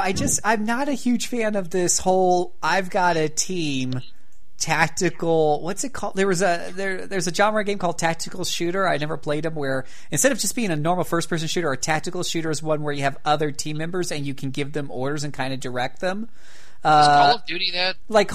Maybe it's Call of Duty. I'm sure somebody who plays tactical person shooters or whatever they're called will correct us. So I play the occasional first-person shooter. Go around, I play BioShock. That's a lot of fun. But I've never really dived into the tactical things, because if I want to play a tactical RPG, I'll go play Final Fantasy Tactics or something along those lines. Or I'll play a real-time strategy game. And if I want to shoot people, I'm going to go play a first-person shooter. So Mass Effect, is just the natural progression as RPGs used to be kind of turn-based affairs and have become more and more real-time. But they insist on, unlike Fallout 3, where you're by yourself for the most part in shooting things, this one you have 2 other team members, so it feels more like one of those tactical shooter, I guess, things that I've read about. But the NPCs are so stupid. They run forward and they get blasted by the enemy and they die before I even hit the space bar to pause combat and issue orders. It's evil. It's driving me bananas. They die so much. And then sometimes I actually get to hit the spacebar first, and I'm like, go behind that wall where there's cover and shoot from behind cover, so maybe you'll last more than 5 seconds. And they don't do it. Or they'll go behind cover for just a second, and then they'll just stand out and... And who were we talking to that night when I was ranting on it, Mike? Who was it we had on that call? It was Becky, right? That was me. It was Becky, right? I just forgot. I got short-term memory. But I liked how Becky's listening to me bellyache the other day about this. We were all on a Skype call when we were trying to do the show a couple of days ago, and I was bellyaching about this, and Becky's husband has played this before, so she yells at him. She says, "Hey, is there any way to keep the NPCs from dying? Phil says his NPCs keep in the party keep dying," and her husband replies back, "Nope, they're meat shields." They're not even good. I will switch. I will switch out at least one, if not both, party members with more tanky NPCs when I get back to the ship and the such. And maybe that'll be a better strategy, because the guys I have now just really aren't super great meat shields. So your hit points mean crap in this game. I'm like level 12 or 13. I think I've got like 200. It doesn't matter. No. So, anywho, we'll see how it keeps going. The story and the voice acting and the chit-chatting back and forth is pretty interesting so far. But I'm not far enough in the game to really give it. But we'll talk a lot more on the Mass Effect podcast. Yay. And for you, it's not part of the Battle Royale, so... Yeah. I'd be writing like a 3-paragraph thing on there. There's a lot of great conversation, everybody, at rpgamer.com. We have forums that are just full of RPG maniacs. We just put up match 3 of the first round of our Battle Royale on RP Gamer. Right. We mentioned it during our last podcast, and we're mentioning it again. Get in on this. How often is it? Once a week? Is it we do a battle every week or every 5 days? No, 3 a week. 3 a week. Okay, so thrice weekly. Thrice weekly. We're pairing off RPGs head to head. Yes, if you're tuning in just now, you've already missed the chance to see Xenoblade versus Fallout 3, and Final Fantasy X-2 versus The World Ends With You has just been concluded. Apparently, a whole rush of 10-2 fans swarmed in to make the reader vote not so close anymore. It was, when I checked it when I locked in my vote a couple of days ago, it was like 57 or 58% for X2. So is it the reader votes that swung that one where the staff members tied up on it? Yeah. I went with World Ends With You. I haven't played a great deal of that game, but it was far more interesting to me than 10-2, just because 10-2 reminded me of Grandia. And you know what? It wasn't as good as Grandia. Just Sorry. because you couldn't knock people up in the air? No, you couldn't do that, and really your position didn't matter much. Sure, you can change your classes in the mid-battle. So what? You didn't really need to. Yeah, is a Grandia game on there? That will be... Yes. What is Grandia 2 versus... Oh, it's versus Valkyria Chronicles. That'll be an interesting debate. Oh, right, we spoke about that earlier. Go That's not gonna be Grandia. for points, so. Go Grandia. So yeah, be like me and write a 4-paragraph dissertation of which one in each pairing that you like and why, and have nerd debates back and forth that ultimately mean nothing, but they're just a lot of fun to do. So, the new one, which I just put up in the last few minutes, is Final Fantasy 13 versus E7. Oh, I don't have any experience with E7. I didn't care much for the first E's, but 7's probably a lot more advanced than the first one. It's very, very different in terms of the battle system. Very, very different. Shoot. Hey, the first E's had something to recommend it. Sheer simplicity. It was very simple. Yeah, it was cute. I mean, it was cute. Don't get me wrong. I actually did play. I actually put like I don't know, 4 or 5 hours into it. Yeah, that's enough time to beat it. Maybe I was close to the end and didn't know it, but I just kind of got bored with the The rather... first E's is a very short game. Yeah. Anyway, that's the current matchup. The next one will be swapped out in the early hours of Monday if you are on the East Coast. And because I am the one doing it, it will be swapped out in the evening hours of Sunday because I am not on the East Coast. Yay. So yeah, converse with us there on the boards. We're on Twitter. I'm twitter.com/JCServant. Mr. Mike, what's your handle on Twitter? Jumesyn. Jumesyn. So if you want to chit-chat with us, both of us are tweeting a lot more on Twitter lately. I think both of us have been pretty active on there. Of course, you can also... comparatively. Yeah, you can also shoot us off emails. Half of my tweets are about movies anyway. Yeah, we get a little more personal on there. With me, it's what games I'm playing, whatever I'm studying in Bible or theology stuff, and the such, but a little bit of everything. And I'm kind of going through my backlog, and occasionally, like Becky was helping me. We were tweeting back and forth about Atelier games, so I could rate them in my backlog, which I appreciate. So, doing backlog reorganization right now. Got a new system I'm using that makes it a little bit easier to order things and kind of keep them straight in my head and prioritize them. Anywho, so if you want to leave us comments, you can do it there. You can also write us on JCServant at... I almost want to say rpgamer.com, but man, do I get a lot of spam on there. Cyberlightcomics.com would probably get answered quicker. And my good friend Mr. Mike Minky is AlbertOdyssey at hotmail.com, right? Yeah. It keeps working. I've had that email for a long time, actually. There you go.